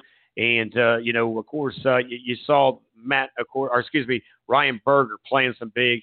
And then you can't go without mentioning the guy from Well Branch and Joseph Hicks. I mean, I got to tell you something. The kids in that Beaufort County, that area, they're kind of diving in the rough down there. They're kind of hiding a needle in a haystack, if you will, in the lower part of the low country. They have got an extremely amount of incredible talent all around in that area that sometimes, because of where they are, they kind of get lost between that Georgia line and that Charleston County line. But they know their way to the end zone or know their way to the back of a quarterback when they're coming from the other side. Talk about the young men that I just mentioned there, your quarterbacks. Talk about the kid from Well Branch. And then it's easy to run the ball, Coach, when you got an average offensive line of about 6'5". I'd hate to feed your guys, by the way, because, man, we had a very massive front line on the offense if you're looking at it at the East.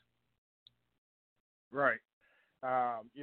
Talking about the quarterbacks, we had Andre Washington from Ridgeview, a dual threat guy that can do kind of both things. And again, it's hard. All our quarterbacks, did the best they could yesterday, but it's hard when you only get, basically 2 practices and then come out and try to build time in and all that with receivers and throw the ball around and on a wet day and with a new offensive line. So it makes it hard on the quarterbacks. But Andre Washington at Ridgeview definitely has the tools to be a college quarterback.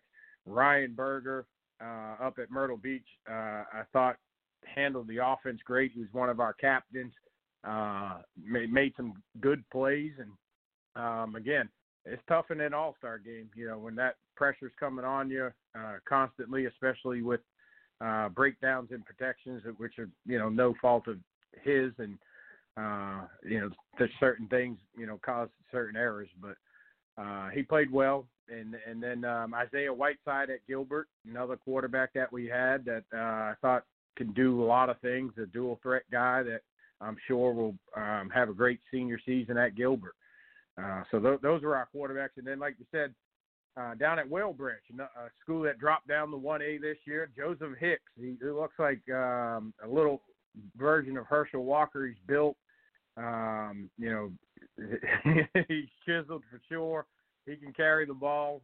Also plays linebacker. He didn't play linebacker for us yesterday, but also plays linebacker at Well Branch. And, those running backs that we had, Joseph Hicks, Demetri Simmons from Goose Creek High School, Mikkel Lance up there in the Myrtle Beach area, and then Elijah Vereen, who actually plays running back for North Myrtle Beach but had a heck of a day at defensive back for our team, is another phenomenal athlete that a lot of schools should be all over. They should be all over Elijah Vereen for sure. Hanging out, wrapping it up here, just a few minutes. Coach off the east side. That's right. Off the east side was Coach Smitty. These boys put in the first 7, Coach. You did a pick there. You got it in, and then you got the chance to score, Coach. When you went into the locker room, what kind of conversations do you have? Because you're surrounded by the guys that are the best of the best on their teams.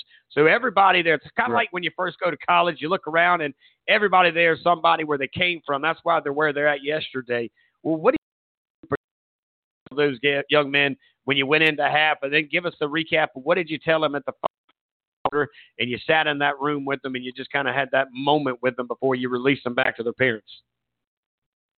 Right. Well, we just, we're totally more proud of them. And, at halftime, we were making our regular halftime adjustments and trying to clean up some things. We missed some shots there in the first half where we could have taken over the game better. We were up 7-0 all the way till the fourth quarter. So we dominated for 3 quarters and then kind of let it slip away there in the fourth.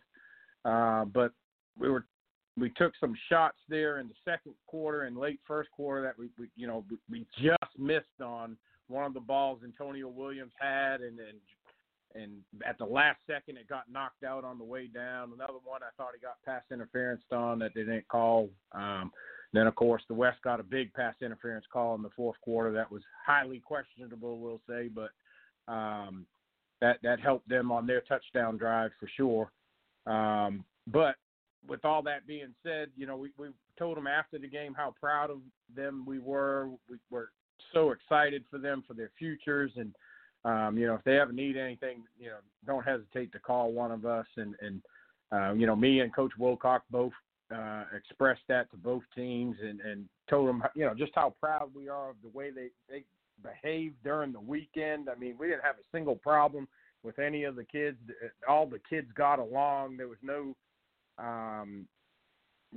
anything that could negatively affect anybody at all. I mean, it was a class act of all those kids, and it proves just how great a kids that were picked for the game, that you didn't have any issues, and the kids all got along, and like you said, they built lifelong friendships and relationships, and they all had a chance to show their best yesterday, and a lot of them did.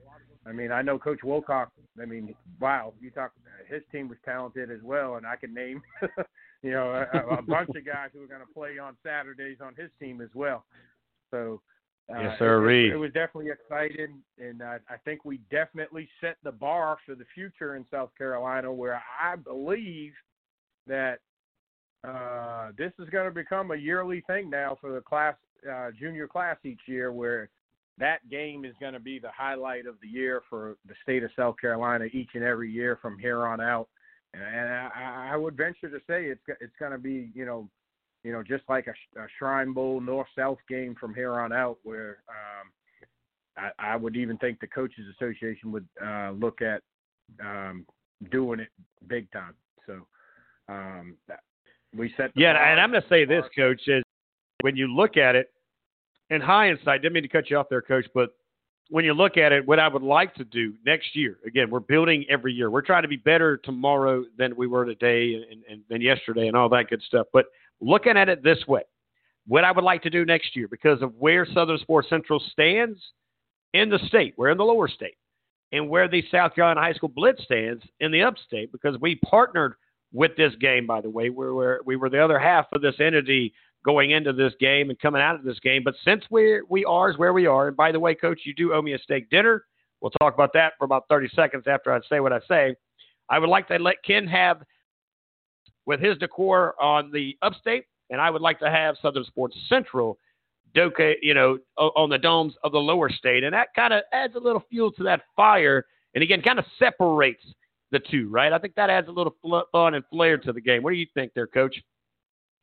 Right. I think that'd be a good rivalry. So, Blitz versus Southern Sports Central each year, and that would be something special for sure. But I do believe junior games are here to stay. Again, we set the bar.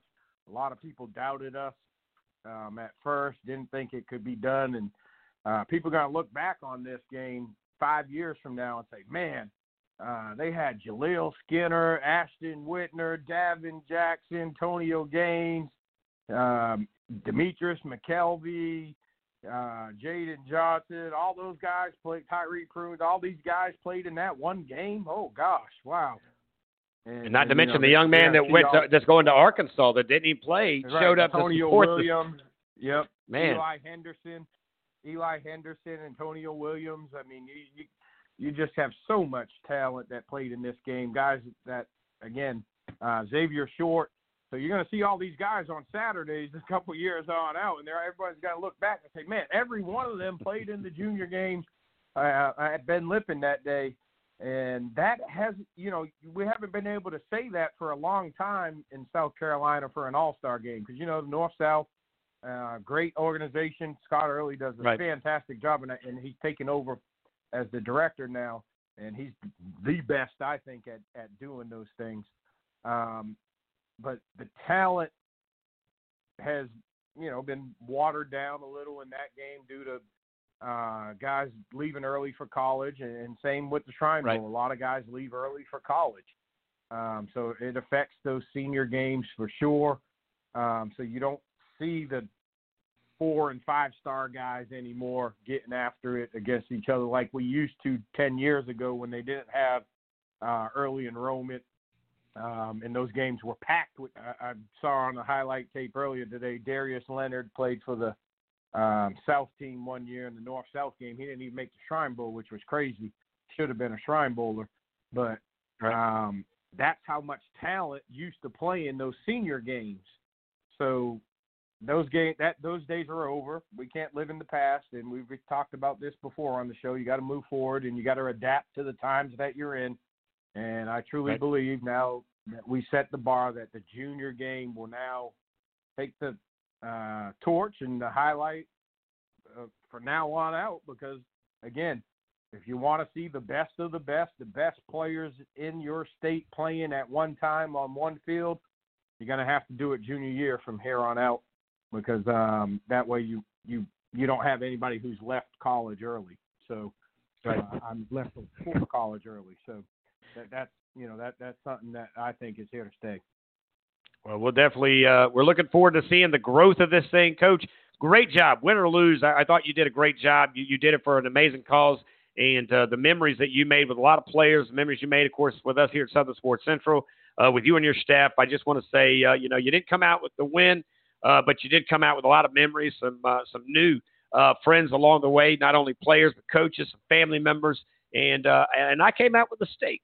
So there you go. We made the deal, and I'll be looking for you to come to Somerville, to Hall's Chop House here very soon, my friend. But God bless you. Merry Christmas to you and your family. We got to go to break because I'm heading up to the upstate, check in with Coach Wilcox. Right. But you can listen in. I'll put you in the green room. You can hear what the guy that you became close buddies with this weekend right out of this break, buddy. Right. Thank you again, and Merry Christmas. God bless you. Merry Christmas. All right, there you go, guys. Quick break. Coming back to the upstate. From the lower state to the upstate we go with the winning coach of the weekend just yesterday. That is Coach Wilcox and the boys up on the west side. That's coming up right out of this. There is nothing more intoxicating than the meld of emotions and sensations that is Friday night. Friday night is the sound of that crowd, the pride of that community, the way that grass smells. I've never felt in my adult life the way that I felt on Friday nights. That's what those kids are playing for. They're playing for that emotion. They're playing for that brotherhood and all of that sensory input that comes from Friday night. That's why they're playing high school football in this country. It is this common thread that weaves through the American fabric. Whether you live in Compton, California, or you live in Appalachia, if you played the game at the high school level, you have this common bond of representing that community. Anyone who disparages where the game is based on myriad reasons, I'm not buying it. I'm around the game every day on these campuses. I see the impact it has on these young men. I see the way that these coaches are able to grow high school boys into NFL or professional men, and it's just beautiful.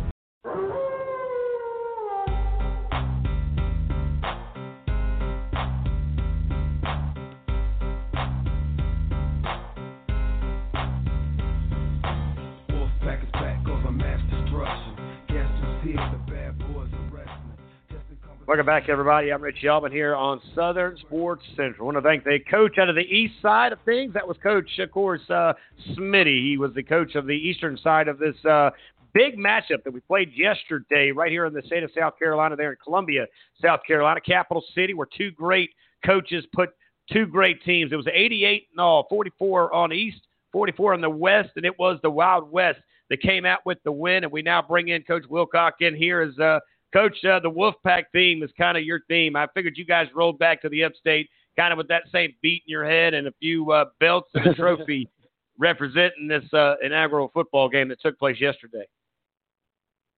Yes, sir. Well, before we get started, just want to shout out Coach Smitty, who put together a great product, and I have a lot of respect for him as not only as a coach, but as a man. I feel like he's a coach that does things the right way for the right reasons. So anytime you get to be around someone like that, man, you just have to try to learn something from him, and just his passion for his players, just really showed me that he's a high character guy.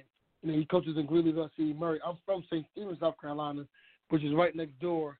So familiar with the area, and he's doing a great job with that program. So definitely want to give a shout out to Coach Smitty. No doubt about it. It's two great coaches, did an incredible job.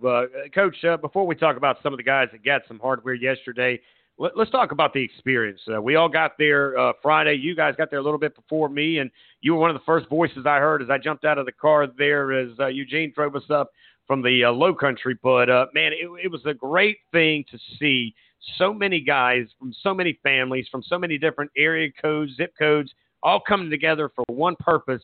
And like I told them on both of the buses, when I stepped on that bus Saturday morning, I hit the east and the west bus. I said, guys, look, we know we're playing a game.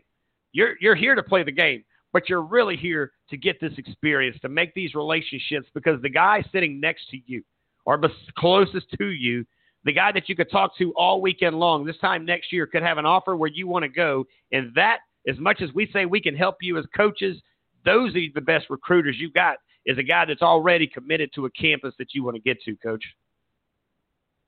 Definitely. And again, for example, Antonio Williams, who I think is a freak talent, and by the way, he's a high character kid as well.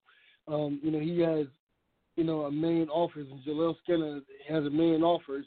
And, crazy thing about them is along with Denver Cagle, they all play Little League football together. They all in this game together, which is extremely funny to me. But, who knows, Antonio and Jaleel may get on the phone and be, hey, man, where are you going? And why do you want to go there?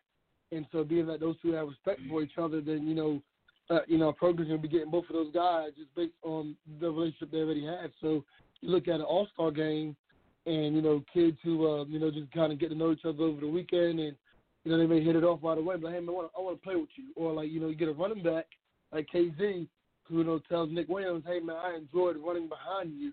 I would love to run behind you for the next 4 years, and they hit it off. So those all-star games are extremely important as far as recruiting goes, because the kids get an opportunity to build a relationship with each other. And I apologize for my voice. I was yelling all weekend, having a good time, so my voice is going in and out since I got back home.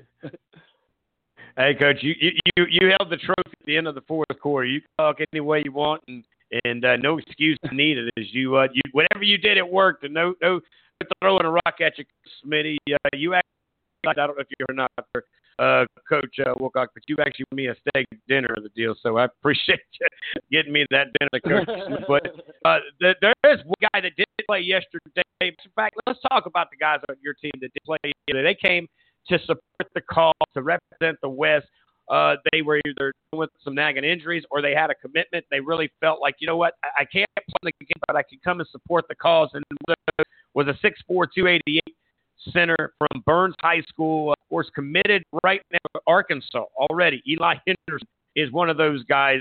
Talk to me about Eli and some of the other guys who didn't play definitely or 5-star before they got there. Eli, for example, first of all, this kid is a high-character kid, man. I was blown away by how respectful he was. And, he committed to Arkansas. He didn't have to be there, but he showed up to show support and represent his school in this game and, just a pillar of upstate football. And, man, this kid is just a high-character kid. You usually get kids of that caliber, they're kind of like, I'm better than this. And, man, this kid was just, high character. And I'll say this too, he's a part of the train-built family built by Coach Amos Lamb, who runs the train-built offensive line training. And all of his kids were just high-character kids, And I've known Amos, me and Amos went to college together. He's a little bit older than I am. I was a freshman in his senior year. But, man, it's that train-built family with all of those linemen. And, also, College Satellite is under that same umbrella. And, all those kids are just so respectful. I was like, wow, man. Eli Henderson, he was there supporting his brothers. And again, I was just blown away by his character. Anytime you have all-star games, there's kids there who are talented. So I wasn't blown away by the talent.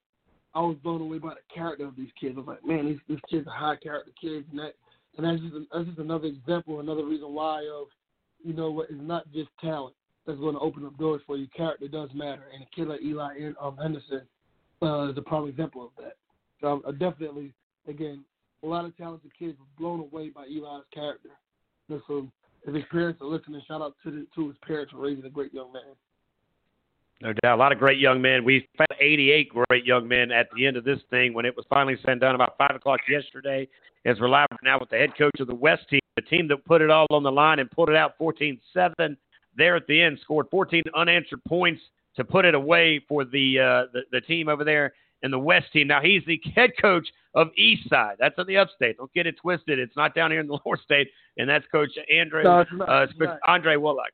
So, yeah, you hear that Eastside. You've heard it all week long, but, again, you're up there in that upstate. Now, Coach, when you look at it, you surrounded yourself with great coaches. You've already talked about one of those guys, and I got to be honest with you. You know, Coach Lamb, again, one of the best in the business at what he does, and I've had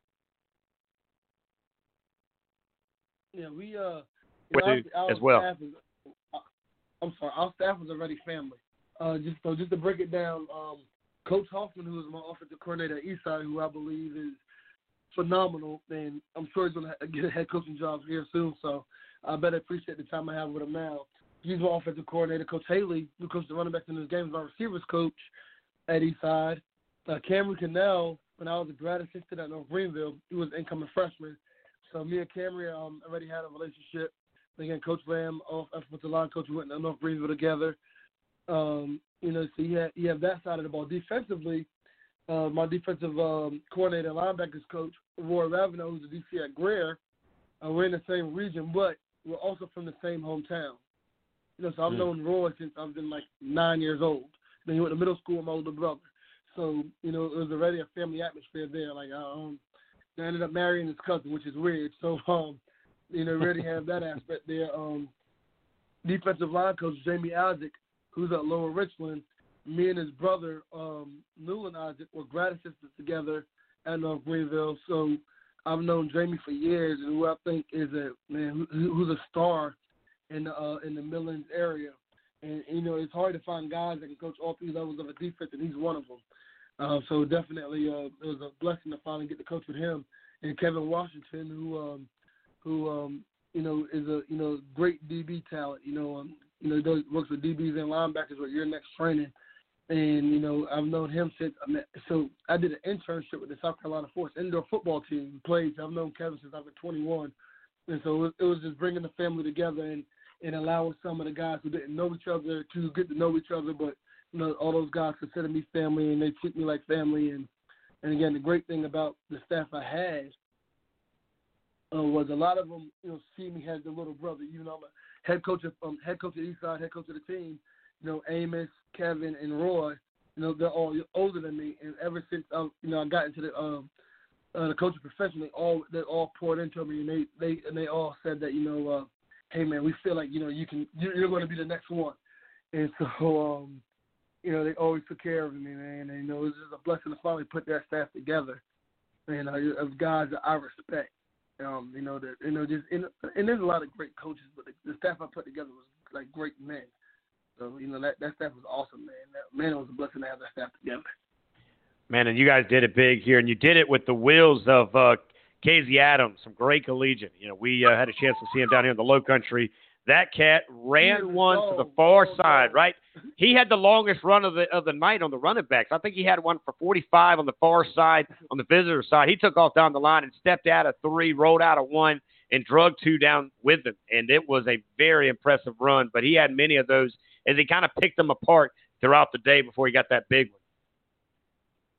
one. So it was a fourth and 1, I believe. And, and if you've watched Eastside over the last 2 years, I'm a special teams guy. That's where I got my start in coaching, but I don't like punting the ball on 4th and short. And that's probably why me and my offensive coordinator get along so well. But it was 4th and 1, and I looked at my OC and was like, hey, look, I'm not punting the ball. And the crazy thing, our punter, Devery Cable, was an Eastside kid, and he knows he's also a heck of a receiver too. And so I was like, look, man, I'm not putting the ball right now. I want the ball in Casey's hand. And my OC looks at me and goes, hey, me and you on the same page. I'm like, great. And that's the one he broke off for the 40-plus yards. And that kid's special. And there's a lot of great talent in that game. And I hope that a college out there pays attention to the film that's been put out, because I believe all 88 kids is more than capable enough of playing on Saturdays. My biggest thing I was preaching to the group was, hey, man, get test scores. Everyone can play football. But right. Man, make sure you have your test scores. Make sure you have the GPA to go along with it, because it makes me sad, man. Honestly, man, it breaks my heart to see so much great talent in the state, and colleges like, hey, kids in South Carolina don't have grades, and that stereotype drives me crazy, because You know, it just feel like, man, you know, don't knock my state because of a stereotype of our kids not having grades. And if that has been an issue in the past, I guarantee you that won't be an issue moving forward with companies like, you know, yours and High School Blitz. I agree with you. Now, Coach, and you're exactly right. You can show me all the highlight film, all the incredible plays on the field. I need to see an incredible play in the classroom. And actually, David Shelton put that out yesterday and said, look, if you're not leading by test scores, then it doesn't matter if you're leading on the football field. You got to lead in the classroom before you lead in the weight room and you lead on the football field. And it does go in that direction, right, Coach? I mean, it starts classroom, weight room, football field. Jarrell Robinson, by the way, picked up an award for the defensive line, if I'm not mistaken, out of Greer. He also is a 5-star scholar on and off the field as well. Talk about that young man who got some hardware and a belt to take home yesterday as well. Well, I can talk about that young man because I coached against him when he's at Greer and that's a region game for us, and that kid is a problem. Man, he's a problem. And shout out to Coach Young, who's the head coach at Greer, and Coach Ravenel, who's the defensive coordinator there. They do a great job with that program. But man, Jarrell is just, man, he's a high character kid, man. Like, gosh, and I keep saying that, but man, he really is. And you know, I look forward to seeing that kid play. You know, man, he has a motor. You know, he's that big and that powerful. You know, a lot of kids like that take plays off, and that kid just goes. That kid's on go for the entire game, and you know, get an awesome kid with high character. And you know, I don't know how his recruiting's going, but I know Coach Young does a great job of getting those kids in the schools. So I'm sure his recruiting's definitely going to pick up if it already hadn't. But man, great kids, great character. Let's talk some special teams. You got 2 awards in this category. One of them was the number 1 long snapper in the state, number 8 in the nation. That's a thing. That's when you know you're doing it right, when you're ranked 8th in the country at long snapping. And trust and believe me, ask some NFL teams how big a deal this is. And this kid's coming from Hillcrest, Trip Smith, and this young man really, I thought, put that thing quickly, is his leg quick as I've seen some of the quarterbacks from receiver to the backfield, Coach. Oh, man, you got to bet defense on film. And the crazy thing, my punter, Devery Cagle, who was the punter, looked at me, and it was taking snap. He just looked at me like, boy, like this is it right here because of how fast it was getting there. And, man, you know, that's something I think a lot of coaches take for granted, and which I don't think you should, because a bad snap can change the momentum of an entire game. And to say that not only was it fast, it was extremely accurate, which allowed Devery to do some really good things. And if you look at the game, the last play of the game was a punt. So, you know, I mean, shout out to Trip Smith. You know, great talent that I think a lot of colleges are paying attention to who he is because it's a part of the game you can't ignore.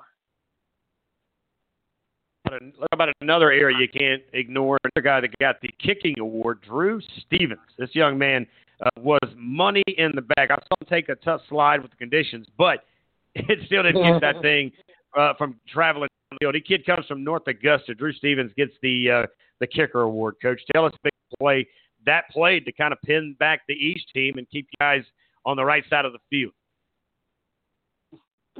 You know what? When you got a kicker that's putting it in the end zone every single play, every single kickoff, you know, you don't really worry about your kickoff too much, you know, because, you know, they're not going to return it.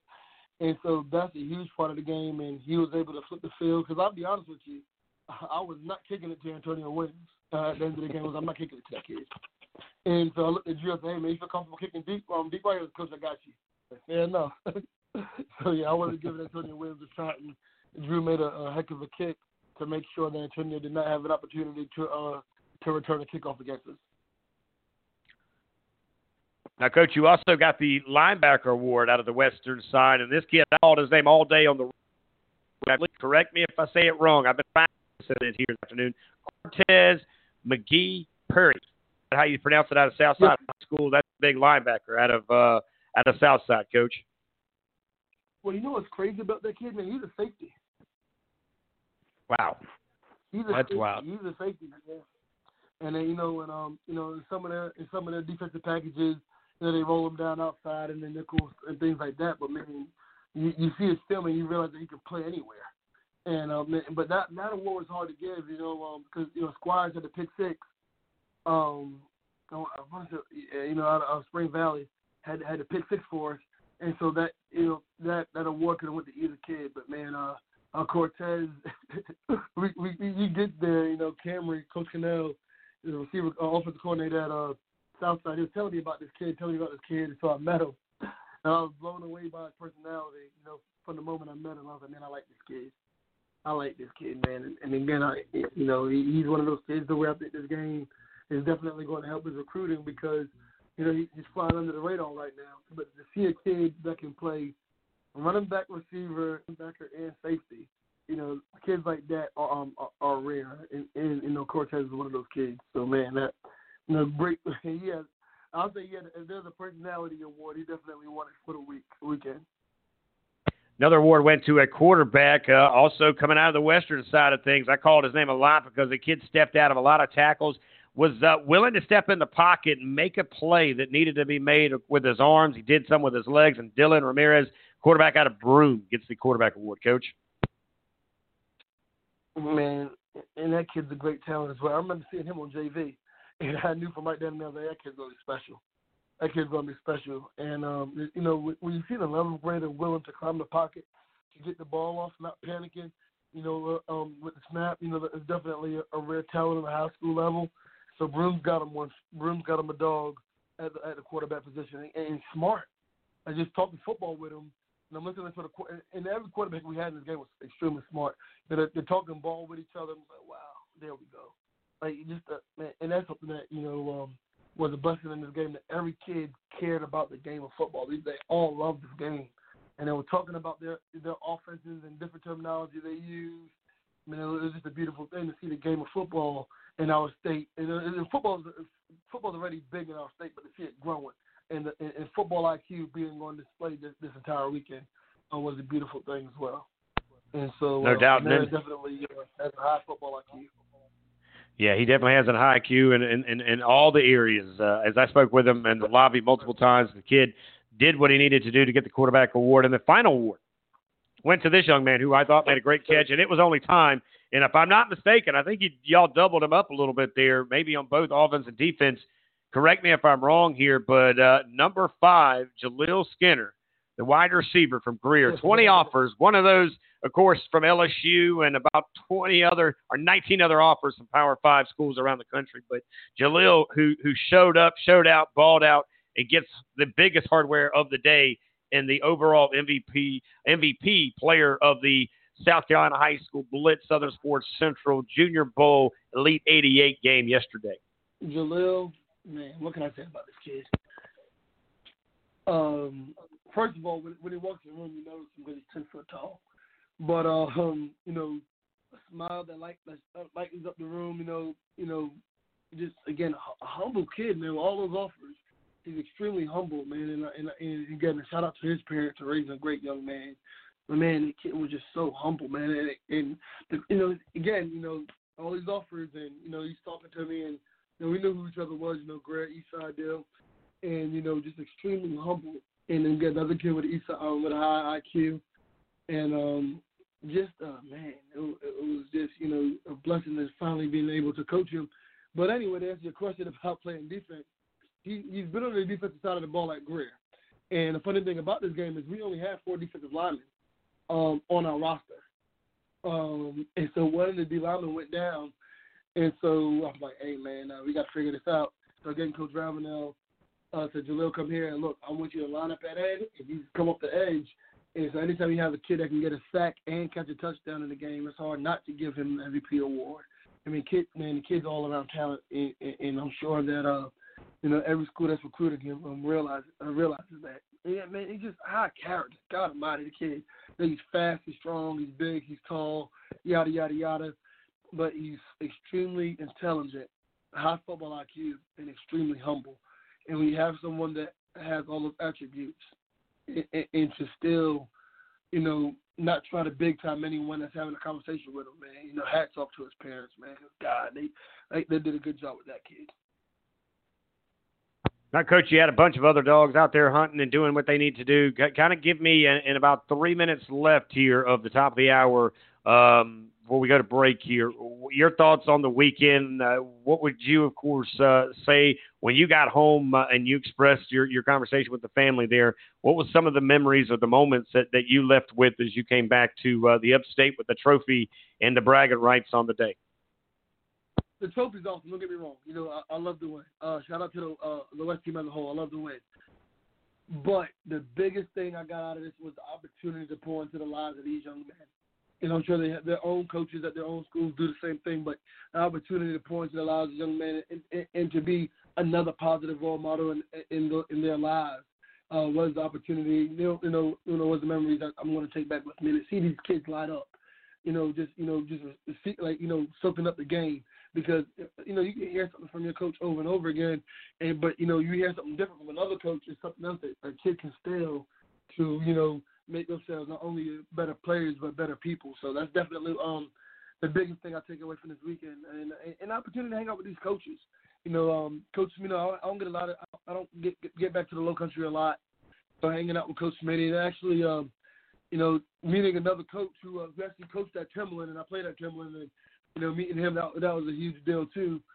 But man, it was a blessing, man. Just, and if any coach ever gets the opportunity to be a part of the junior showcase, I definitely want to encourage them to take advantage of the opportunity because you guys do a great job of making everyone feel at home. And, it really does provide a family atmosphere. So, definitely want to tell you guys thank you for the opportunity that you guys provided me with. Man, I tell you what, it was a blast. Ken and I, again, we said this with having the East team coach in here with us just moments ago. Of course, Coach Smitty joined us, and he's listening to you now. He's in the green room kind of hanging out there listening. But, you guys brought together some great words of wisdom. You had all the tangibles, which made you guys the head coaches. What you did was I thought was the first. I mean, you guys will be in the record books every year that we go forward with this. And again, I could throw a little salt in the wound here, Coach, and say that it took Ken to get a guy out of the East or out of the Low Country, the lower state, to beat the lower state. But hey, it is what it is. Of course, you're a Timberland guy, aren't you? I mean, aren't you one of the guys from down on this side of the world? I mean, hey, it is what it is. You got me a steak dinner, man, so I'm not mad at you. I just had to throw it out there. Yeah, I love St. Stephen. I'll never forget where I come from. St. Stephen, South Carolina made me the man I am today. But being the head coach of the East Side, I'm extremely happy with where I am right now. And again, shout out to the upstate for making it happen. No doubt. And, before you kick me up the air, I'm sorry. You're good. Before you kick me up the air again, I want to thank all the high school coaches that allowed their players to be a part of this. That's a blessing within itself. And, a lot of the kids, my linebacker, Blake Shirley, was like, Coach, we got to bring the same intensity to our practice. This is awesome. So, man, just allowing coaches and players the opportunity to take a positive experience and take something back to their schools to make their programs better. So thank you all.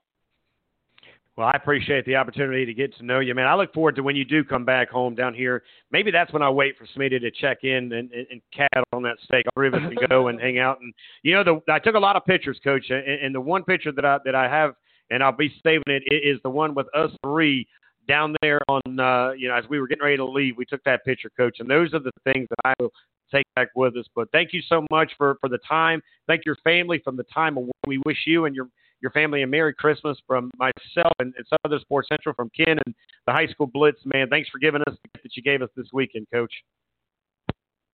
Thank you for allowing me to be a part of it. And shout out to Coach Nick at Abbeville for winning another state title.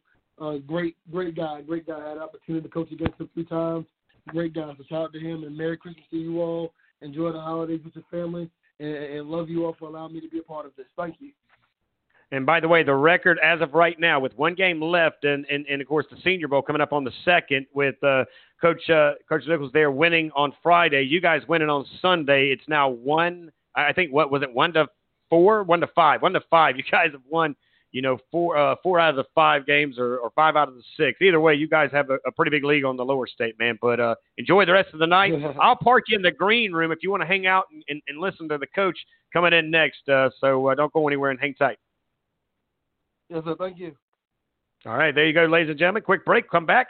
And when we do, it's ring season around the great state of South Carolina. One more ring was given out this past Friday night with Abbeville, the Big A. It's located a little bit around the Promised Land. So with that being said, you know where we're going to Abbeville as they won big over the weekend, 37-6 over a team out of Marion. Coach Jamie Nichols joins us right out of break. Guys, don't go anywhere.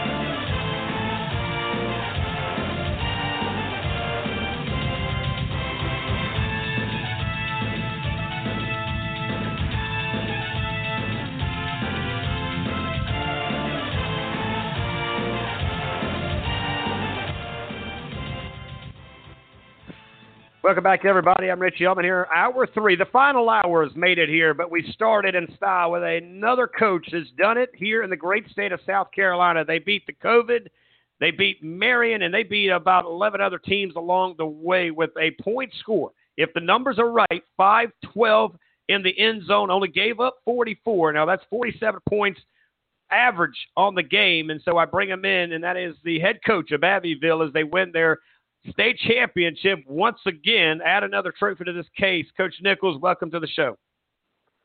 Thank you so much for having me.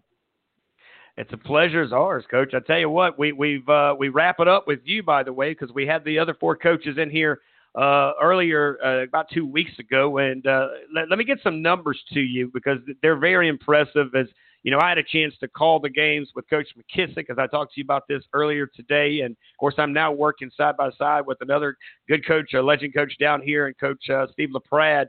But, you know, there's other coaches like the one that just stepped down over there in, of course, in Dillon, who Jackie Hayes. But your name, by the way, at the top of the charts on many of these. So the number that I came up with this edition has you at 183, 39, and 1. Is that about right? Does that sound right in 15 seasons? Oh, Lord, I couldn't tell you, but that sounds close. That sounds close. Now, let's go through the state championships on top of that, Coach. With this win, you know, I get that it's 5 out of the last 6, if I'm not mistaken. That's going to give you 11 overall, 7 for you. Is that correct? That is correct, yes, sir. We were beaten by a school down there next to you. Bishop England beat us in 2012. They had an outstanding team, John and those did, and beat us in 2012. But we've been really blessed, really fortunate to have some good teams over the years. We really have. You got some loyal fans, Coach. I got to be honest with you. You know, Cowboy fans are loyal, right? They are some of the truest loyal fans I've seen in the NFL. But if I had to pick a fan base that is as loyal as the Cowboys are around the world in high school football, it would definitely be your fan base. Man, that town shuts down, rolls up a red Friday night. Everybody's open after, 4:30 over there? Yeah, that's about right. And then, you know, we have so many alumni that come back to the games. You know, I wish they'd move back to town, but we have so many alumni from other towns that really come back and support the kids, support the Panthers. Now we're head coach Nichols joins us here. He's 7 state championships. They've won the last 5 out of 6. The school has 11. He sits here with an incredible 23, 39, and 1, and did it this past. The only game in town, by the way, for Benedict College, winning it 37-6 against a good team out of Marion. Coach, you got when you've been coaching 15 years, you ever seen a season like this? And then tell me your thoughts about it going to the top 2 in the region. Kind of. Yeah, you're kind of breaking up, but to answer your question, no, I have not experienced a year like this. You know, we did many years ago with Hugo, as you know, down in your parts, was really hit by it. But this was a unusual year. I guess the unknown factor for games being canceled on Thursday, even Friday mornings, you know, that was very unique. But we were fortunate to to be able to play to put some teams in positions when we had some teams quarantined and end up playing a team down near you that we have a lot of respect for. Woodlands is an up and coming program, and we had a lot of respect for Marion. I was really impressed with their coaches, and their players played hard, man. I was really impressed with Marion. Yeah, Marion, definitely. And you give Coach Ford over there at Woodlands some love there. I know they appreciate that coming from you, Coach. It means a lot when you get one of these elite coaches mention your program.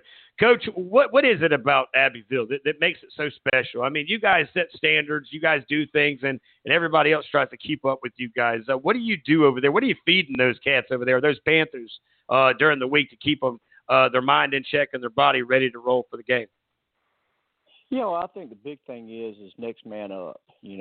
This senior class really stepped in, and, we lost a lot of offensive and defensive linemen last year. We had some kids step into some roles, especially along the offensive line who had never played there before, and the defensive line, who really came through for us. We felt good about our skill people coming in, but I think our running backs, our quarterback Thomas Buford did a good job, and then our linebacking core really, really, really played well. And our secondary was young coming in, but those guys really, stepped up, and everybody contributed. Now, Coach, if you look at this game, and I gave the points there, 5-12 that you guys put on the board, which is huge, 44 that you gave up. I give love to the offense, but, man, the defense, I can only see, and I didn't see a lot of your games. I watched a couple of them going back and looking into it since you guys started really rolling this year.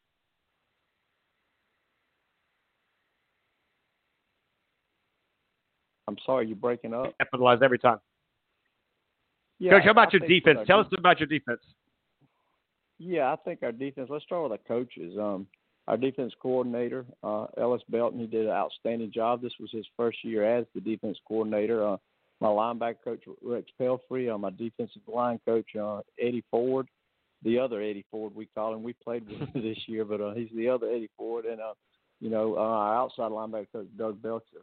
Those guys have a tremendous chemistry with our kids. And, it's just one of those years where it just all fit. The pieces just fit together. There are years when we've had better defensive lines, but you weren't quite as good in the secondary. You weren't quite as good at linebacker. But, yeah, that was huge for us this year, just the chemistry. Starts chemistry with the quarterback play, Coach. Tell me a little bit about this quarterback that seems to really be special in many areas, not just in the air but on the ground.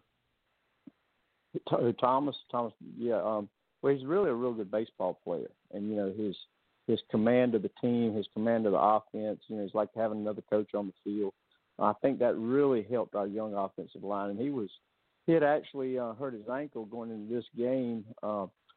Out just doing extra work with some of our players, and battled through. He was probably about 70% at best the other night, to be honest with you. Now, Coach, when you look at some of these baseball player quarterbacks, it seems to be, I was a baseball player quarterback that went off and played in school, but when you look at it, how big is that still today as you used to see back in our day of playing the game, the quarterback play? Well, that's exactly right, and I think our passing game, he really did a good job of helping it evolve last year into this year, and I was just really impressed with that. That's where you see the game going, having these, let's look in the NFL with Mahomes, former baseball player, and people with that background, especially our offense is, I would not call it a spread offense, but we do have some of the elements of spread within it, and his baseball background means a lot. It really does. Yeah, you see the quarterback at Seattle, former baseball player, played football, and, of course, I'm sure it helped him as well. Rushing, you guys, again, pound and ground kind of game as well, Coach. Tell us a little bit about your big rusher. Who would be that big guy that's toting the rock most of the time here through this year? Yeah, I think it's by committee. I think you start with our wingbacks. Tyrell Haddon, I think he ended up being our leading rusher, and Navi Marshall battled through some ankle injuries and had a big year. Martico Jackson was steady for us all year. And then our A-back, which is kind of like a spread running back, J.B. Burton also contributed. We talk about the guy throwing it around. Do you got anybody sitting on that outside? It seems like the points are up there. So in the air, these wide receivers, you see small, you see tall, you see everything in between, Coach. What is about your guys? What do you guys have on the outside that's able to make the plays, get you guys down the field? Well, offensive coaches did a really good job of getting a player. Antonio Harrison, a sophomore, who will end up playing some running back for us next year, I feel like. But, he did a real good job, had a huge catch against Gray Collegiate on a halfback pass, and, just caught the ball and then ran away from everybody. And then our senior, who's a good basketball player, Kelly Gardner, he did an outstanding job as well. We talk about baseball and quarterbacks, basketball, wide receivers, kind of hand and foot there, Coach. That's still what you want to see is your guys that are playing, of course, on the offensive line. You want them wrestling, probably for the hands and feet. Basketball guys, wide receivers. Is that kind of fair to say when it comes down to that position? And that's one thing we do at Abbeville. We share our athletes. We make sure during the summer or other times where we have, we want our kids to not only play football but play other sports as well, and that's something we're blessed to do. We do have a lot of people who we share our athletes as coaches, and it's getting harder and harder to do that. But we think that's attributed to our success. It really has. Hanging out right now with the winning coach of 2A down here in the great state of South Carolina. They won big, by the way, 37-6, put 19 points in less than 3 minutes on Friday night on Marion, and they pick up Coach's 7th state championship, the school's 11th state championship. Coach, before I go to the defense, we talk about dual athletes. You saw the Olympics a few years ago. They made a really good hype, which I appreciate. I was a 3-sport player because we didn't have all-year sports when I was growing up. I'm sure the same with you, Coach. Play 3 sports to stay in shape. With the smaller schools, I think you guys benefit for that. I think you guys, almost force these kids to have to play multiple sports, huh, Coach? Well, that's exactly right. That it just helps, and and it takes not only your partnership there, it takes partnership within your coaches. To allot time before we do our summer schedule, we try to schedule our stuff around other sports as well. Now, Coach, let's go to the defensive side. And playing 11 games and you're only giving up 44 points. Do the math. It's an impressive number as the offense was, but what is it about that defense? I mean, you think about back in the day with the Steelers and that iron curtain there, but it seems like there's a different curtain over there in Abbeville. Well, what are you guys doing to scheme against the teams that you played against this year to only give up 44 points? Yeah, well, we're very multiple. I think it starts with our linebackers, Cruz Temple, who will be playing at ECU. Matter of fact, he'll be an early enrollee. He's a 3-year starter for us. He really came up big. Luke Evans, a kid we're trying to get somewhere, who's also a 3-year starter. He was huge. And then we have a sophomore linebacker that you'll hear a lot more about, Ty Cade. But I think it starts with those guys, and they allowed us to be very multiple, and not only multiple, but you were multiple and dangerous in what you were doing because you had so much speed on the field. Coach, you kind of gave me a great segue early. Let's talk college recruiting here now. And again, the 15 years you've done this, you compared COVID to Hurricane Hugo, which again, I remember my days growing up in Myrtle Beach. It shut us down and gave us a very interesting season. Now that all being put together, and down here on the Grand Strand to the Low Country where I'm at, we see the Hurricane schedule more than anybody, right? It seems like it affects us every year. How has it helped? Well, don't say that. How have you helped, should I say, your young athletes at a very weird recruiting season and a dead period that was extended even into 2021? Yeah, and I'm afraid, with the colleges right now, they're not offering like they usually do, especially your D2 schools and all, because, there's so many variables that they just don't know about right now, and that's something that it will evolve as we get into our winter semester and all. But, kids these days, sometimes you have to walk on or whatever, and, I encourage any kid who wants to go and try to play somewhere to do that. But your D2 school's in a tough spot right now. They really are.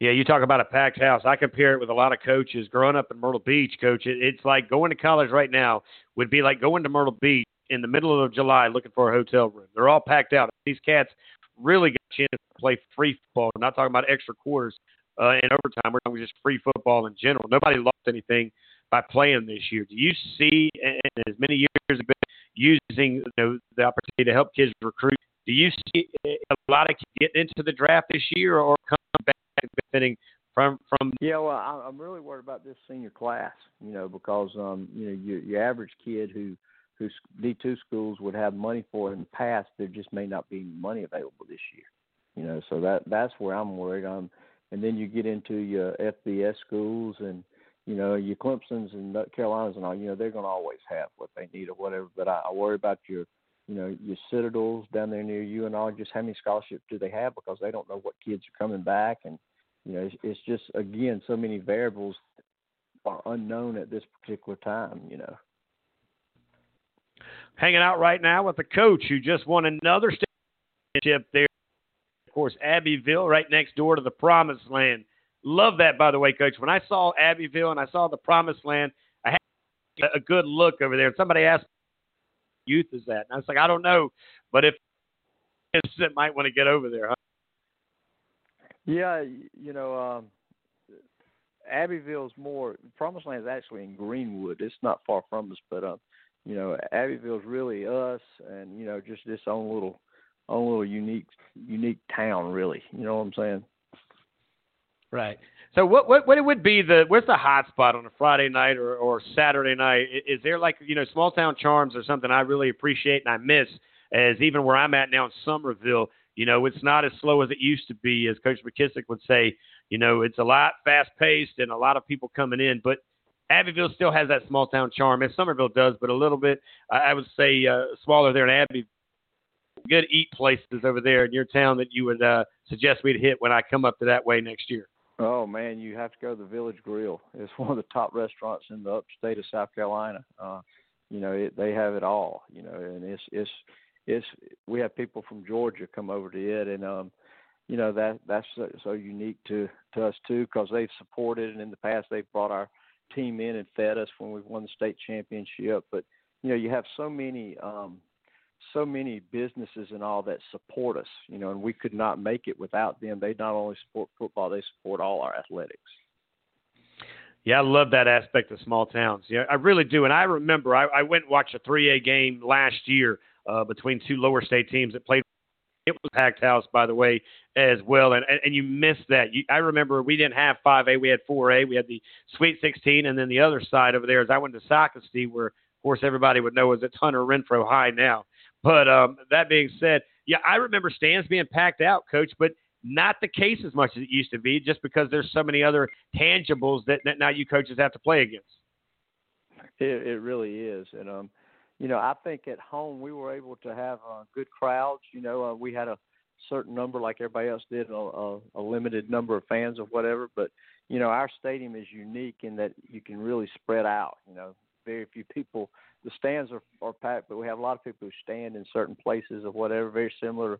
I've always heard, what is it in Lakeview? My buddy down there, Darryl King, has a little section where people, we kind of have that. We call it the heel in Abbeville. And they wouldn't let the kids use it. You see, there's more tackle the man with the ball game. It's more physical than the games. I've heard people talk about that. I had to outlaw that this year, but hopefully we'll get that back next year. But, yeah, it's more like a celebration of the town anytime we have a football game than anything else. Wrapping it up here with head coach all the way from Abbeville, and that, of course, is Coach Jamie Nichols. They've won another state championship. That's 7, by the way. Do the math, 5 out of 6, 11 total, and they just keep doing the thing every single year. It seems like they set the standard no matter who they play. Now, Coach, I need to know a tradition there. When I think of Abbeville and we get done with this call, we get done with this interview, well, give me the tradition on a Friday night. What do you guys go through before you get on the field or even after the game? Is there just something special that y'all are known for year in and year out that these alumni always look forward to? We let our kids, once we get up from our nap time or whatever, we kind of let our kids join in and just kind of go out and relax on the field and throw the ball around. That's just something unique, as the other teams usually pulling in, not the closer schools, but teams traveling from afar, but, just let our kids interact amongst themselves. And, I think that's unique. Also, the entering the stadium. We come down the middle of our bleachers or whatever, and that's usually a big event. Come down to a little Ric Flair, and that's just kind of, something we've adapted over the last 30 years or whatever. But, yeah, that's unique to Abbeville, I love it, Coach. Final thing I want to ask you, because, again, for you coaches that all won your regions, you all went undefeated, you all did what you needed to do. I've asked the same question. How did you manage to keep in touch, to manage to make sure these young men stayed in shape so that when you got them back to school, they didn't have to get in shape and kind of stay one-on-one with them, Coach? What was – I don't want to give any secrets away for anybody listening out there around you, but what did you do to continue to do what you do, as they would say? Yeah, well, I'm not as technological advanced as some of my colleagues who did a lot of Zoom meetings and all that. I did keep in contact with a group message, but the thing we did is once we were able to start back, the attendance was unbelievable this summer. You know, even with the COVID going on, our administration put a plan in place, and you know, I really applaud them for having such a good plan put in place that allowed our kids to come back. And, you know, we really started from there. And, you know, you could tell your kids had lost a little bit that summer, but I really felt like we made gains from June to early August when we were able to start and got a lot of our weight training back and our conditioning back. And I thought that played a big role. And, you know, the credit of that goes to our kids and administration for doing that, but mainly our kids for being here day in and day out. Coach, final thing before I get you back to the family, and again, I want to thank you for your time here today, being a coach that's won a state championship, 7 to be exact, and doing it in style. Something for a young man that may be down here in the low country, maybe around the state, maybe around the country listening to us right now. They're a senior. They're going through some hard times. The season wasn't what they thought it was going to be. Maybe they won one or all of their games, or even a team like Greenville that was in the same record as 2 other teams in their region that missed the playoffs. What type of advice would you give a young man or a young woman, because we do have some ladies playing football, going forward to stay positive?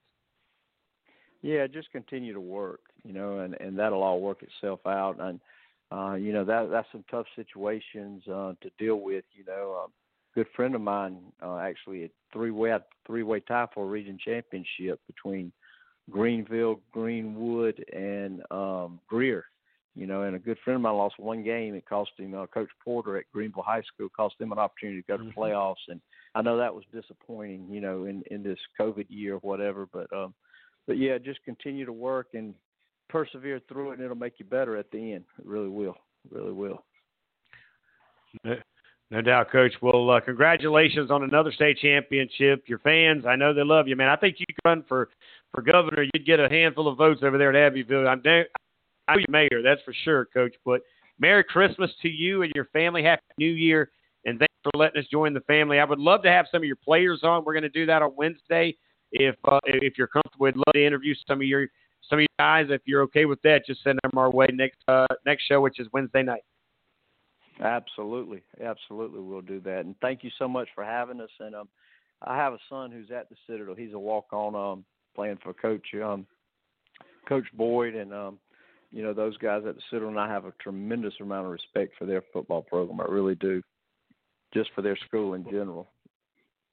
Oh, yeah, it's a 5-star program. So that means one thing, Coach. You got my number, I got yours. Next time you come down here, because I believe they're playing in the spring, let's you and I catch up, and you can educate me on what it takes to be a great head football coach in the state of South Carolina, because you seem to have figured it out. We'd love to catch up with you when you come down to the low country. Absolutely. I love it down there. I really do. All right, Coach. God bless. Take care. We'll see you soon. And, again, Merry Christmas. Thank you so much.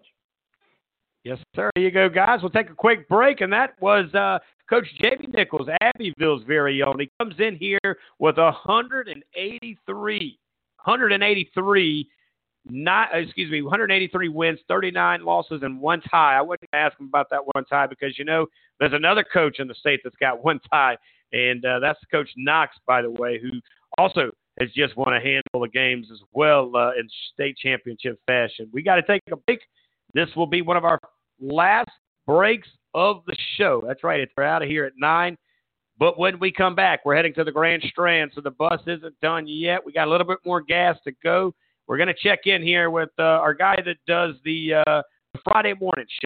And I want to check here with us as we, of course, are looking forward to catching up with him right out of this break. And that's Brandon Bisco, Sports Unlimited's own. He'll finish the show with me since he's got the day off on Friday. You know, I got to get a little bit of work at him before he heads to that 4-day vacation, guys. Be right back. Go anywhere.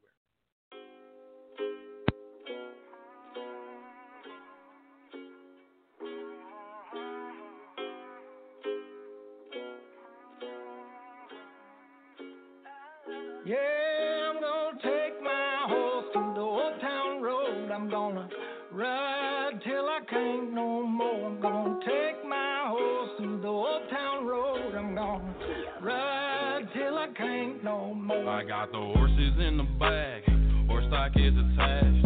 Head is matted black, got the bushes black to match. Riding on a horse, ha, you can whip your Porsche. I've been in the valley, you ain't been up off that porch. Now, can't nobody tell me nothing. You can't tell me nothing. Can't nobody tell me nothing.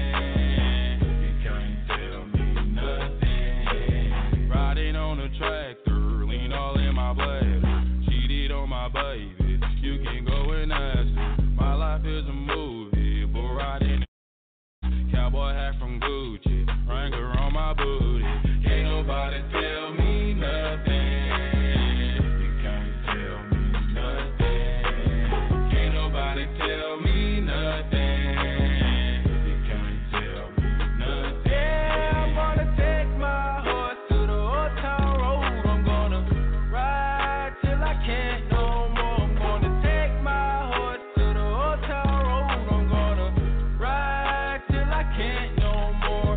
Hat down, cross town, living like a rock star. Spend a lot of money on my brand new guitar. Baby's got a habit, diamond rings and Fendi sports bras. Riding down Rodeo in my Maserati sports car. Got no stress, I've been through all that. I'm like a Marlboro man, so I kick on back. Wish I could roll on back to that old town road. I wanna ride till I can't no more. I'm gonna take my horse to the old town road. I'm gonna ride till I can't no more. I'm gonna take my horse to the old town road. I'm gonna ride till I can't no more.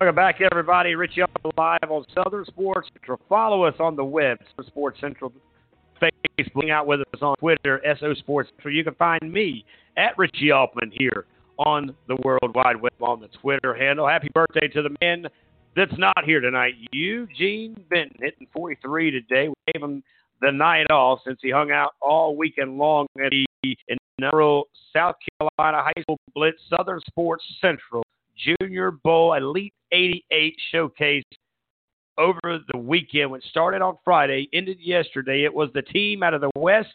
Coach Wilcock took down, of course, Coach Smith 15-7, and it was 14 unanswered points from the West because the 7 scored in the first quarter wasn't enough to finish it off. Now, of course, we did hear from Reginald Walker Jr. 30 great talk from him and some college talk. We then headed over to Coach Smith, Coach Wilcock. That was our two coaches over the weekend. And you just heard from one of the legendary, he will be a Hall of Fame coach in this state. Trust, believe me, Coach Jamie Nichols, great guy. Can't wait to see him come down to the Citadel as his son's playing there for the Cadets. The guy's definitely a five-star guy on and off the air. But Abbeville wins another state championship, 11 in total. He's got 7. He's done it in 15 years with a record of 183, 39-1. Check that out. And by the way, can I repeat myself? In 3 minutes, they put 19 points on the board. That is how you get it done. No disrespect to you guys at Marion, by the way, because, again, Abbeville was on a mission. And if you don't believe me, you can ask Coach Ford and my guys at Woodland. They saw it firsthand, and so did a 10 or 9 or 11 other teams saw it as well. But now to the Grand Strand with one of the guys that does an incredible show Friday mornings. No show this Friday. It's going to be Christmas, so we're going to let him take off for sure, as that will be Brandon Bisco being with the Southern Sports Central Sports Unlimited. Brandon, you got to hear that interview, man. We've had all 5 state championship coaches on this show, in the last 2 weeks, man. And he, of course, was a great way to end our road to the championship, huh? Yeah, great way to end it. Great way not only to end it in terms of, you know, that team and their story and everything, but what, you know, I know a lot of people were upset and complaining about the fact that this game had to get pushed back because of COVID and everything. Yet, what a great way for those guys down in 2A who, yeah, Abbeville is always, you know, a big name in the state, and they're always highly promoted and all of that. But just the fact that the lower level got the spotlight. They were the main event when normally it would be 5A or 4A that would get that main event spot in a regular year for the championship. So it's a great way to end it, and you know, now we move on to basketball, which has been quite the trek so far. Yeah, it's been interesting because, you know, down here in the Low Country, you know, Dorchester County, too, started the season, Brandon, with not letting fans in the stands. That was moms, dads, anybody. It was all players and officials and those working the game. I got to be in working the TV side of things over at the pool, but, you know, that's the way it was. And then the last, by the way, they opened it up for 3 days. I think they got a chance to maybe see them once, and depends whether you were home or not. I know the JV got a chance to see their young guys playing or girls playing there, but the varsity didn't get that opportunity. Wrestling as well. They've been shut down, I believe, after this weekend. I think wrestlers did wrestle on Saturday or over the weekend, but they're done now until the 27th. Charleston County also part of that conversation. Now, Berkeley County got to keep going. I'm not sure if they've shut down or not, but there are multiple schools that have shut down across the state. Meanwhile, and I heard this even yesterday or over the weekend as we had all the football players down the junior bowl up there at Ben Lippen, I'm shocked. I'm shocked that they're allowing that the high school league is allowing any tournaments at this point. If they're seriously, honestly, realistically thinking that they have got to finish this playoff this season, they need to pull some of that back. They're not going to because we're too close to it now. Yeah. But to me, it's an opportunity of a lot more to lose than to gain, because here's what's got to happen, Brandon. I don't know if you've heard this on our show last week, but Dorchester County, they're not coming back until around the 27th or 26th. And from my understanding is they're going to take the basketballs, instead of doing 2 games, the home and home, it's just going to be one and done. You're going to get a crash course, if you will, of basketball. They're only going to take the top 2, and that eliminates a lot of programs. I know Fort's one of the hottest teams in that region, but then it's going to battle between Somerville, very good, West Ashley, very good, and very competitive Ashley Ridge and Stall. So it puts a disadvantage at some of the teams that could utilize that home and home series, Brandon. Yeah, definitely. And what's even crazier, you mentioned, you know, Dorchester County, you guys are out until the end of the year, until the 27th of December.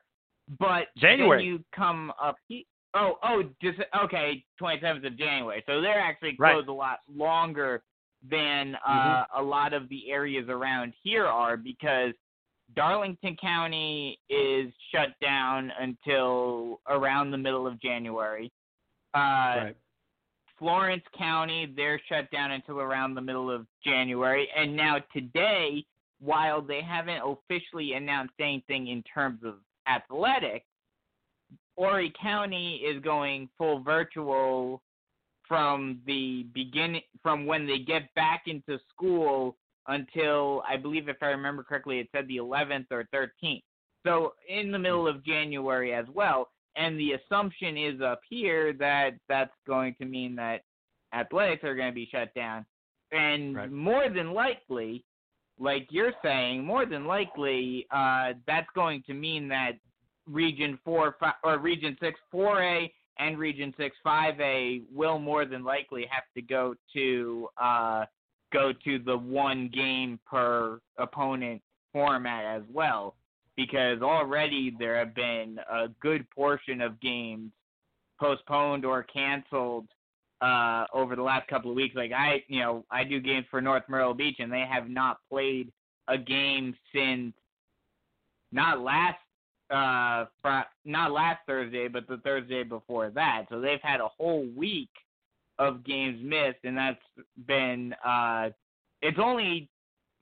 the girls it's only been one home and home, but for the boys it's now been two home and homes that they've had to miss out on. And like you said, the early season tournaments, I am a little surprised that they're continuing, but especially up here with the Beach Ball Classic, it's such a big event that they don't want it to go away, and that's why they're still moving ahead. And the majority, even teams like North Myrtle Beach, who did have to sit in quarantine for a couple of weeks, they are still, as of right now, full steam ahead going into the Beach Ball Classic. So we've talked about it on the show before over the last couple of weeks. It's going to be a very crazy and very interesting next couple of weeks, next month, really, to see how things go in terms of basketball. And what's even crazier, and this has been the case, this was the case for football as well, but it seems like the regions are just being left up to their own devices and everyone's just being allowed to do whatever they want instead of the SEHSL saying, hey, this is what we need to do. Well, I think there's two fronts. So let's go back a little bit in some of your conversation. For me, if you're Myrtle Beach, and again, being from Myrtle Beach, being an Horry County guy myself, Socastee grad back in the 90s, the one thing that it surprises me that they're willing at all, hot dogging them, because the original founder of the Beach Ball Classic is a good friend of mine, or my father's at least, and then of course when you kind of put all of that together, I know what he did to get into this conversation. Of course, our former basketball coach, Coach D'Antonio, was also a big player in this as well from Socastee. Now, that all being said, Myrtle Beach is telling me that they're a lot bigger. Even the Rose Bowl has decided they're not going to play the Rose Bowl. They're moving it to Texas, which Texas has like an express lane for everything. They do what they want to do. They don't care less. It's like, we'll ask for forgiveness later. But Myrtle Beach, Horry County, number-wise, and I don't want this to become a COVID show by no means, but they have a very high number. And let's be honest, even in certain jobs, certain companies aren't allowing certain people into certain houses because they are interacting with family members outside. So what Myrtle Beach is doing, they're bringing teams from outside in to some degree. Kind of tell me a little bit, are they like normal? And I know the answer, but I want to hear your thoughts on this. What teams other than Horry County or South Carolina teams locally are playing in this big tournament that we've known for as one of the biggest teams in the country, or one of the biggest tournaments in the country in high school sport or basketball? I'd have to look again because I know it's changed over the last couple of days, over the last week, because Dorman was originally supposed to be coming in to play in the beach ball, but they pulled out late last week. I think it was Friday. They pulled out from the tournament. And I know there was another team that was supposed to come in that they accepted the invitation, and then a week later, or less than a week later, they decided to pull out. Right. So I don't believe there may be one, maybe two other schools in South Carolina that are playing in this outside of Horry County, but that's it, if any. I know for a fact that in terms of in Horry County, all of the big schools are playing in it outside of Conway. So Socastee's in, St. James is in it, Myrtle Beach is in it, Carolina Forest and North Myrtle are all in it. And St. James originally wasn't supposed to be in it, but I think they may have taken Dorman's spot. But, yeah, they're relying this year, especially more than other years, because of the limits on out-of-state schools traveling. They've relied heavily on the local schools to fill those spots. Hanging out with Brandon Biscobing. You can hear him live right here on Southern Sports Central. Of course, he brings it to you from 7 to 10. It is the Sports Unlimited show, normally heard right here on Friday mornings. He will not be with us this Friday because we're actually going to cut the lights off, keep the tree on in the studio, and be with the family. We'll start Thursday. We'll come back to the studio on Monday. Now, I'm looking at this, and this is team subject to change. Calvary Christian out of Florida, Camden out of South Carolina, Cannon School out of North Carolina, Cape Fear Academy, North Carolina, Cape Fear Christian, North Carolina. You mentioned Carolina Forest, Gray Collegiate, that's over there in Columbia. It looks like a team out of North Carolina, which is Greensboro Day. That's one of those private schools. Lake Norman Christian, North Carolina, Milton, Georgia, Moeller, Ohio, Myrtle Beach, North Myrtle Beach, Oak Ridge, Florida, and, of course, Socastee, part of this. Has any of that changed from the teams that you originally had seen, or is this the latest that you've also heard as well? The only one that I thought I saw added on to that was I thought I saw St. James on there as well. I think Gray Collegiate may have been added more recently because they were not originally going to be a part of it. Right. And I think who was the final South Carolina school you said? Socastee. No, there was another outside of Grand Trent school. Let me see. Let me get back there and see real quick. It's coming back up slowly here for me. I pulled out to look at the tickets here. 2020 team. So we're going to go back in here. Give me just a minute. There we go. All right. So Socastee was there. Oak Ridge from Florida. North Myrtle Beach, South Carolina. Of course, Myrtle Beach is in there. The other team, Carolina Forest, is in there. Camden. How about the Camden boys? Are they in it? Oh, Camden. I believe they may have been. They've been added more recently. Now, Camden's in Sumter County. Is that in? I have to look at the map. I don't have one of those in front of me, but I know it's weird because certain counties have shut down, but yet I guess they're traveling. And even for example, Dorchester County isn't. Well, maybe it is. Originally, they weren't going to shut down till the 4th, which means they could really do some things up until then. But again, it's hard to keep up with. I mean, it's almost like trying to track a hurricane in the summer months here on the coastline where we're at right now because it changes, on a regular basis. Now, the game is between December 19th and the 22nd over there at the Convention Center in Myrtle Beach. You can see it over there at the Carolina. That's for the girls. That's the girls. Okay, where are the boys going to be playing at? Yeah. That's till 26th through the 31st. Excuse me. Yeah. So the girls over are there currently, and the boys start the day after Christmas. Thought so. Okay, so it stays the way it is there. Is there any type of limited access for fans getting in? I know for us in the media, they were being very careful on who they brought in. How many? Is there a certain allotment or allowed members or people in capacity-wise? There is a limit. I think I heard something around like 1,600, something like that. I may be wrong on that exact number, but I know there is some sort of limit on tickets available and seats available. Gotcha. Now, of course, the Round Ball Classic is a tournament down here in the Low Country. It has been canceled, by the way, so you're not going to get any of that. So that's going to be the only tournament here on the coastline that you'll be able to see. I think there's something in Columbia that they're doing that they normally do. A good buddy of ours hosts that, does a lot of stuff with that. That's the Bow Classic. That's over there. Of course, you can check that out. But, again, I get it. These kids have to do what they have to do. It makes me nervous because do you want to win the Beach Ball Classic or do you want to win your state championship game? That's really what it comes down to for me. And as much as I understand, you got to do what you got to do because we just hosted a bowl game yesterday of juniors. Now, their season was over. All right, they're not playing any longer in football until next year. And we have another one coming up on the 2nd for the, of course, for the seniors. So that's going to be a lot of fun over there at Woodland. Let's talk football with you, man, because you haven't been on the radio in a little minute because, of course, you took off last Friday and you're off this Friday. But I heard your gripes on last week, right, where you talked about the teams left out looking in. And that, of course, Cincinnati and Coastal, nowhere near. Coastal actually shaved way back all the way to like the 12th position. And they're actually not even getting a chance to play a team that I feel, no disrespect to Coach Freeze in Liberty, because Jonathan Bennett, former Somerville quarterback, now down there, are up there with the Liberty Flames doing their things. But it's a rematch that never became a match in that game. And then Cincinnati, of course, you see who they get to play, Georgia in Atlanta.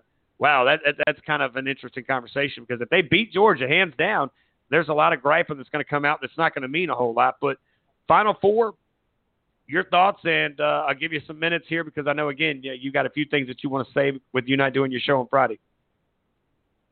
Yeah, it's a joke. It's just a complete and utter joke. I mean, is it surprising? No, but this is why it's not really the college football playoff. It's the college football invitational. College football does not have a national champion. Period. The end. It is mythical. It's a joke. And I watch college football just for the regular season, and then come bowl time, it's like, I'll watch them, but it doesn't really mean anything. They're just exhibition games. Right. Well, this is very true, man. Very, very true. Because for me, and I had on here just moments, and actually a couple hours ago with Reggie, and I said the same thing. When you got these things set up, even 5 all the way to 10, they should have done 5 versus 6, 6 versus 7, 7 versus 8.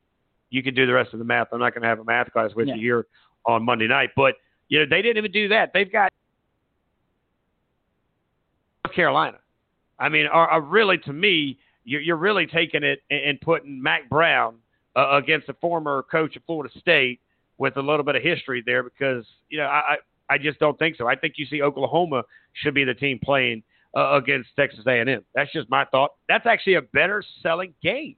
Like they just had a chance of putting a former Big 12 matchup back together once again, and they messed up the ticket sales for that. Imagine that conversation and how Oklahoma would really want to go back at and say, hey, you thought you were leaving us, but here we are once again meeting in another battle under the lights or under the sun, right? I mean, I think that's a lot attractive matchup, not only financially, but historically. Those are two teams that grew up playing each other, hating one another, right? Yeah. Oh, yeah, definitely. Well, and that's what's ironic about it. And I think it really shows another side to this whole thing, too, now. And it's seeming to get progressively worse and worse, is that now with this on the College Football Invitational, the other bowls, they don't even really bother to really care about who gets into which bowl. It's just kind of, we'll toss them into this bowl, we'll toss them into that bowl. It doesn't really matter to them. And, even though, and this is something I said on my show, even though, unfortunately, it's all about money, competition be damned, it's all about money. Even when they're focused on money, they still can't get the money matchup right. So right. It's like the college football is just a complete mess. It's a complete joke, and I really wish that some entity would step in and say, enough is enough, we're making this legitimate. Right. And I agree with you to a lot of that, what you just said, because you look at Alabama, they're going to play Notre Dame. That was a money bag move only because it's too prestige. I mean, their helmets alone tells a story, right? You got that amazing gold helmet that's got the golden flakes in it from Notre Dame. Everybody remembers the Rudy jokes over there. Alabama, Bear Bryant, maybe, by the way, having Alabama has 2 guys that could win the Heisman over there. One, the quarterback. I think the wide receiver actually takes it home and breaks this whole monotony of it being a quarterback award. I'm in for that, by the way, because I don't like the whole repetitiveness, which is what we see in the top 4. And then Clemson, and I'm yawning now talking about Ohio State, who, quite frankly, you had to rewrite the rule book at the end of the year just to put them in this game. No disrespect to Ohio State. Great ball team. Yeah. But while you capitalized with Ohio State, you penalized the team out of Myrtle Beach and the Chanticleers, because here you go, you don't get in an invitation to the top 8 or whatever. You actually lose a spot, putting them back to number 12. It's not their fault at the end of the day what happened. You then challenge them by bringing a team from the other side of the country that was highly ranked in the top 8. They beat them on a national stage, broke records with viewerships, College game day in town, and here they are now playing the team that they were going to play on that weekend. And to be honest with you, usually what happens in these games, to be honest with you, Brandon, these teams get there, they don't want to be there. Now, that's not going to happen to Jamie Chadwell and our Arshada Clears, but that's normally what happens. They get there, they don't want to be there. Okay, you're going to give me a watch, a pair of socks, and a bag. I got all that at the house already. I want a chance at the top 8. And I want a chance of doing. And what's one of the big complaints about a lot of the bowls, especially when it comes to the bigger teams right now? The fact that a lot of the top names that are going to go to the NFL decide to sit out. How can you fix that? You don't see that happening in basketball ever. And why is that? Because the games actually matter. If you made the games matter, if you made a real legitimate tournament where they were actually playing for something, the top players would say, hey, I'm down for that. I want to win a national championship. Let's do it. Right. But why would a top recruit or a top prospect, why would a top prospect going into the NFL, a first-round draft pick, say that they're going to play in some meaningless bowl? Exactly. I mean, you actually had guys dropping out before the season, though. They didn't even wait the whole season. Well, I mean, they saw the light of the tunnel. Right. Right. But I mean, even there, you know, if you're a top, and this rarely happens for a number of reasons, but if you're a top prospect, if you already know that no matter what you do in your senior year, you're going to be picked in the first round or one of the top picks in the NFL draft, and you're in a group, you're a part of a group of 5 teams, why would you bother playing your senior season when it means nothing? Right. Why? And you wonder how much with this early sign. And see, that's also a dive into high school, because I want to get your thoughts really quickly as we've got about 6 minutes left of the show with the Heisman. But before we jump to the Heisman conversation, because I want to give you the 5 that's on the final list here. But even high school, I think high school is going to start playing into this. And I'm not trying to give you seniors any ideas or juniors for next year, because the early signing period, that easily could be a conversation in a couple of years where they're going to say, I already know. Let's use J.J. Jones, for example. Now, J.J., that's my dude. Now, he may be at Myrtle Beach, but he's a former Sox guy. And to me, I always give him a hard time about that. And they're playing down here in Charleston in a couple of weeks on the second. But, you know, a lot of guys could easily say, look, you know, look at the guy over the Sumter. He's going to Florida at this point. Why? Now, he's also about to playing on the second. But other kids could easily say, why play that rest of that year? I'm just going to sit out my senior year. I've already committed to this school. I'm going to not get hurt or pull something or do something, and I'm just going to work out, man. I'm going to work out my senior year. I've already committed early. I verbally said I'll sign in December, and I can go to school in January. That, to me, is the fear as you're seeing it in college, and you know everything they say rolls downhill. I hope, pray, and beg that doesn't happen in high school, but it easily could. Just keep an eye on it. See, I don't think that'll trickle down to high school, and here's why. In high school, you actually have something to play for. You have the pride of winning a state championship. In college, unless you're one of the blue blood teams, unless you're on a Clemson and Alabama and Notre Dame, Ohio State, you know, throw in Oklahoma, a few Georgia. other names in there, Oklahoma, Georgia, unless you're part of one of those select few teams, what are you really playing for? You're not playing for anything because you know that you're not getting into the national championship, no matter how good you do. Even if, and I hope that I'm wrong, and I wish we had the opportunity, I wish a team would do this over the next couple of years. We've had a couple of times that it's come close. But I said back, I think it was in 2017 or maybe 2018, when Wisconsin was dominating and was undefeated. Right. And unfortunately, they didn't get the chance to prove me right. But I said, even if they went undefeated, because they do not have the name value and they don't have the quote-unquote prestige, they would not get into the National Invitational.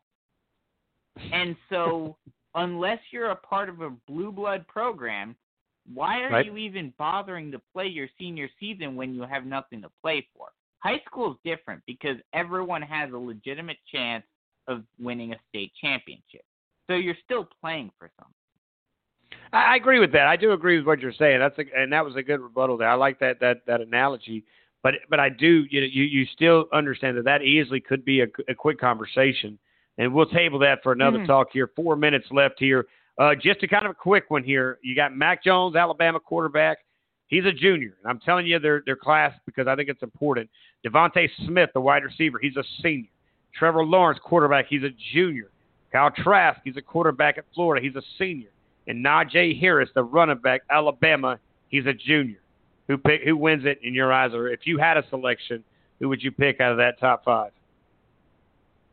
If it were up to me, I would probably pick Trevor Lawrence, but I have a feeling that the fact that he missed the Notre Dame game, I think that's going to hurt him. The loss to LSU is going to hurt Trask. While I agree with you, I would love to see Najee Harris win it. I just think that the momentum and the way the committee thinks, they're going to give it to the quarterback.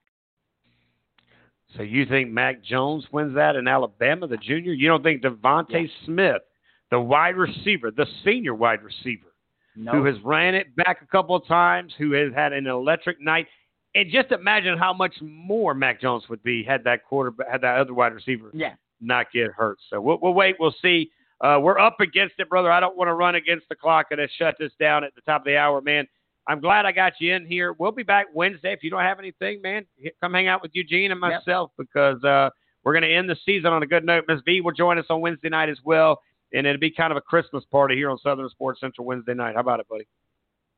Yep, sounds good. As long as I don't have a game that night, I know that's right in the midst of the beach ball. So depending upon when we're playing that night, I may have to come on and join you guys. Merry Christmas to everyone. Stay safe out there, and we'll talk to you guys in the new year. There you will, ladies and gentlemen. That, of course, is Brandon Biscobing, Sports Unlimited. You can normally hear him right here on a beautiful Friday morning. 7 to 10. Again, that is Brandon Biscobing, Sports Unlimited, brought to you by Southern Sports Central. I want to thank all of our guests here tonight. Reginald Walker Jr. in the, of course, Charlotte area, former player for Joe Pa and the Nittany Lions. We also had Coach Smitty. He coached the East team in the Big Bowl game yesterday. Coach Wilcock joined us with the western side of the team. They won 14-7 in the inaugural Southern Sports Central South Carolina High School Blitz Junior Bowl at Elite 88. And then how about it at 8 o'clock? It was Jamie Nichols, Coach Jamie Nichols from Abbeville with 7 state championships, an 11-0 season. They won 37-6 against a very good Mullins team. That's 11 state champions, 39-1 record. So, of course, we want to wish you guys, if we don't hear from you on Wednesday, a very Merry Christmas. And we will be back live tomorrow night with the West Foundation, Everett Sands, at 6 o'clock, guys. Don't miss out. Until next time, God bless. Take care. And, again, if we don't talk to you again, have a very Merry Christmas.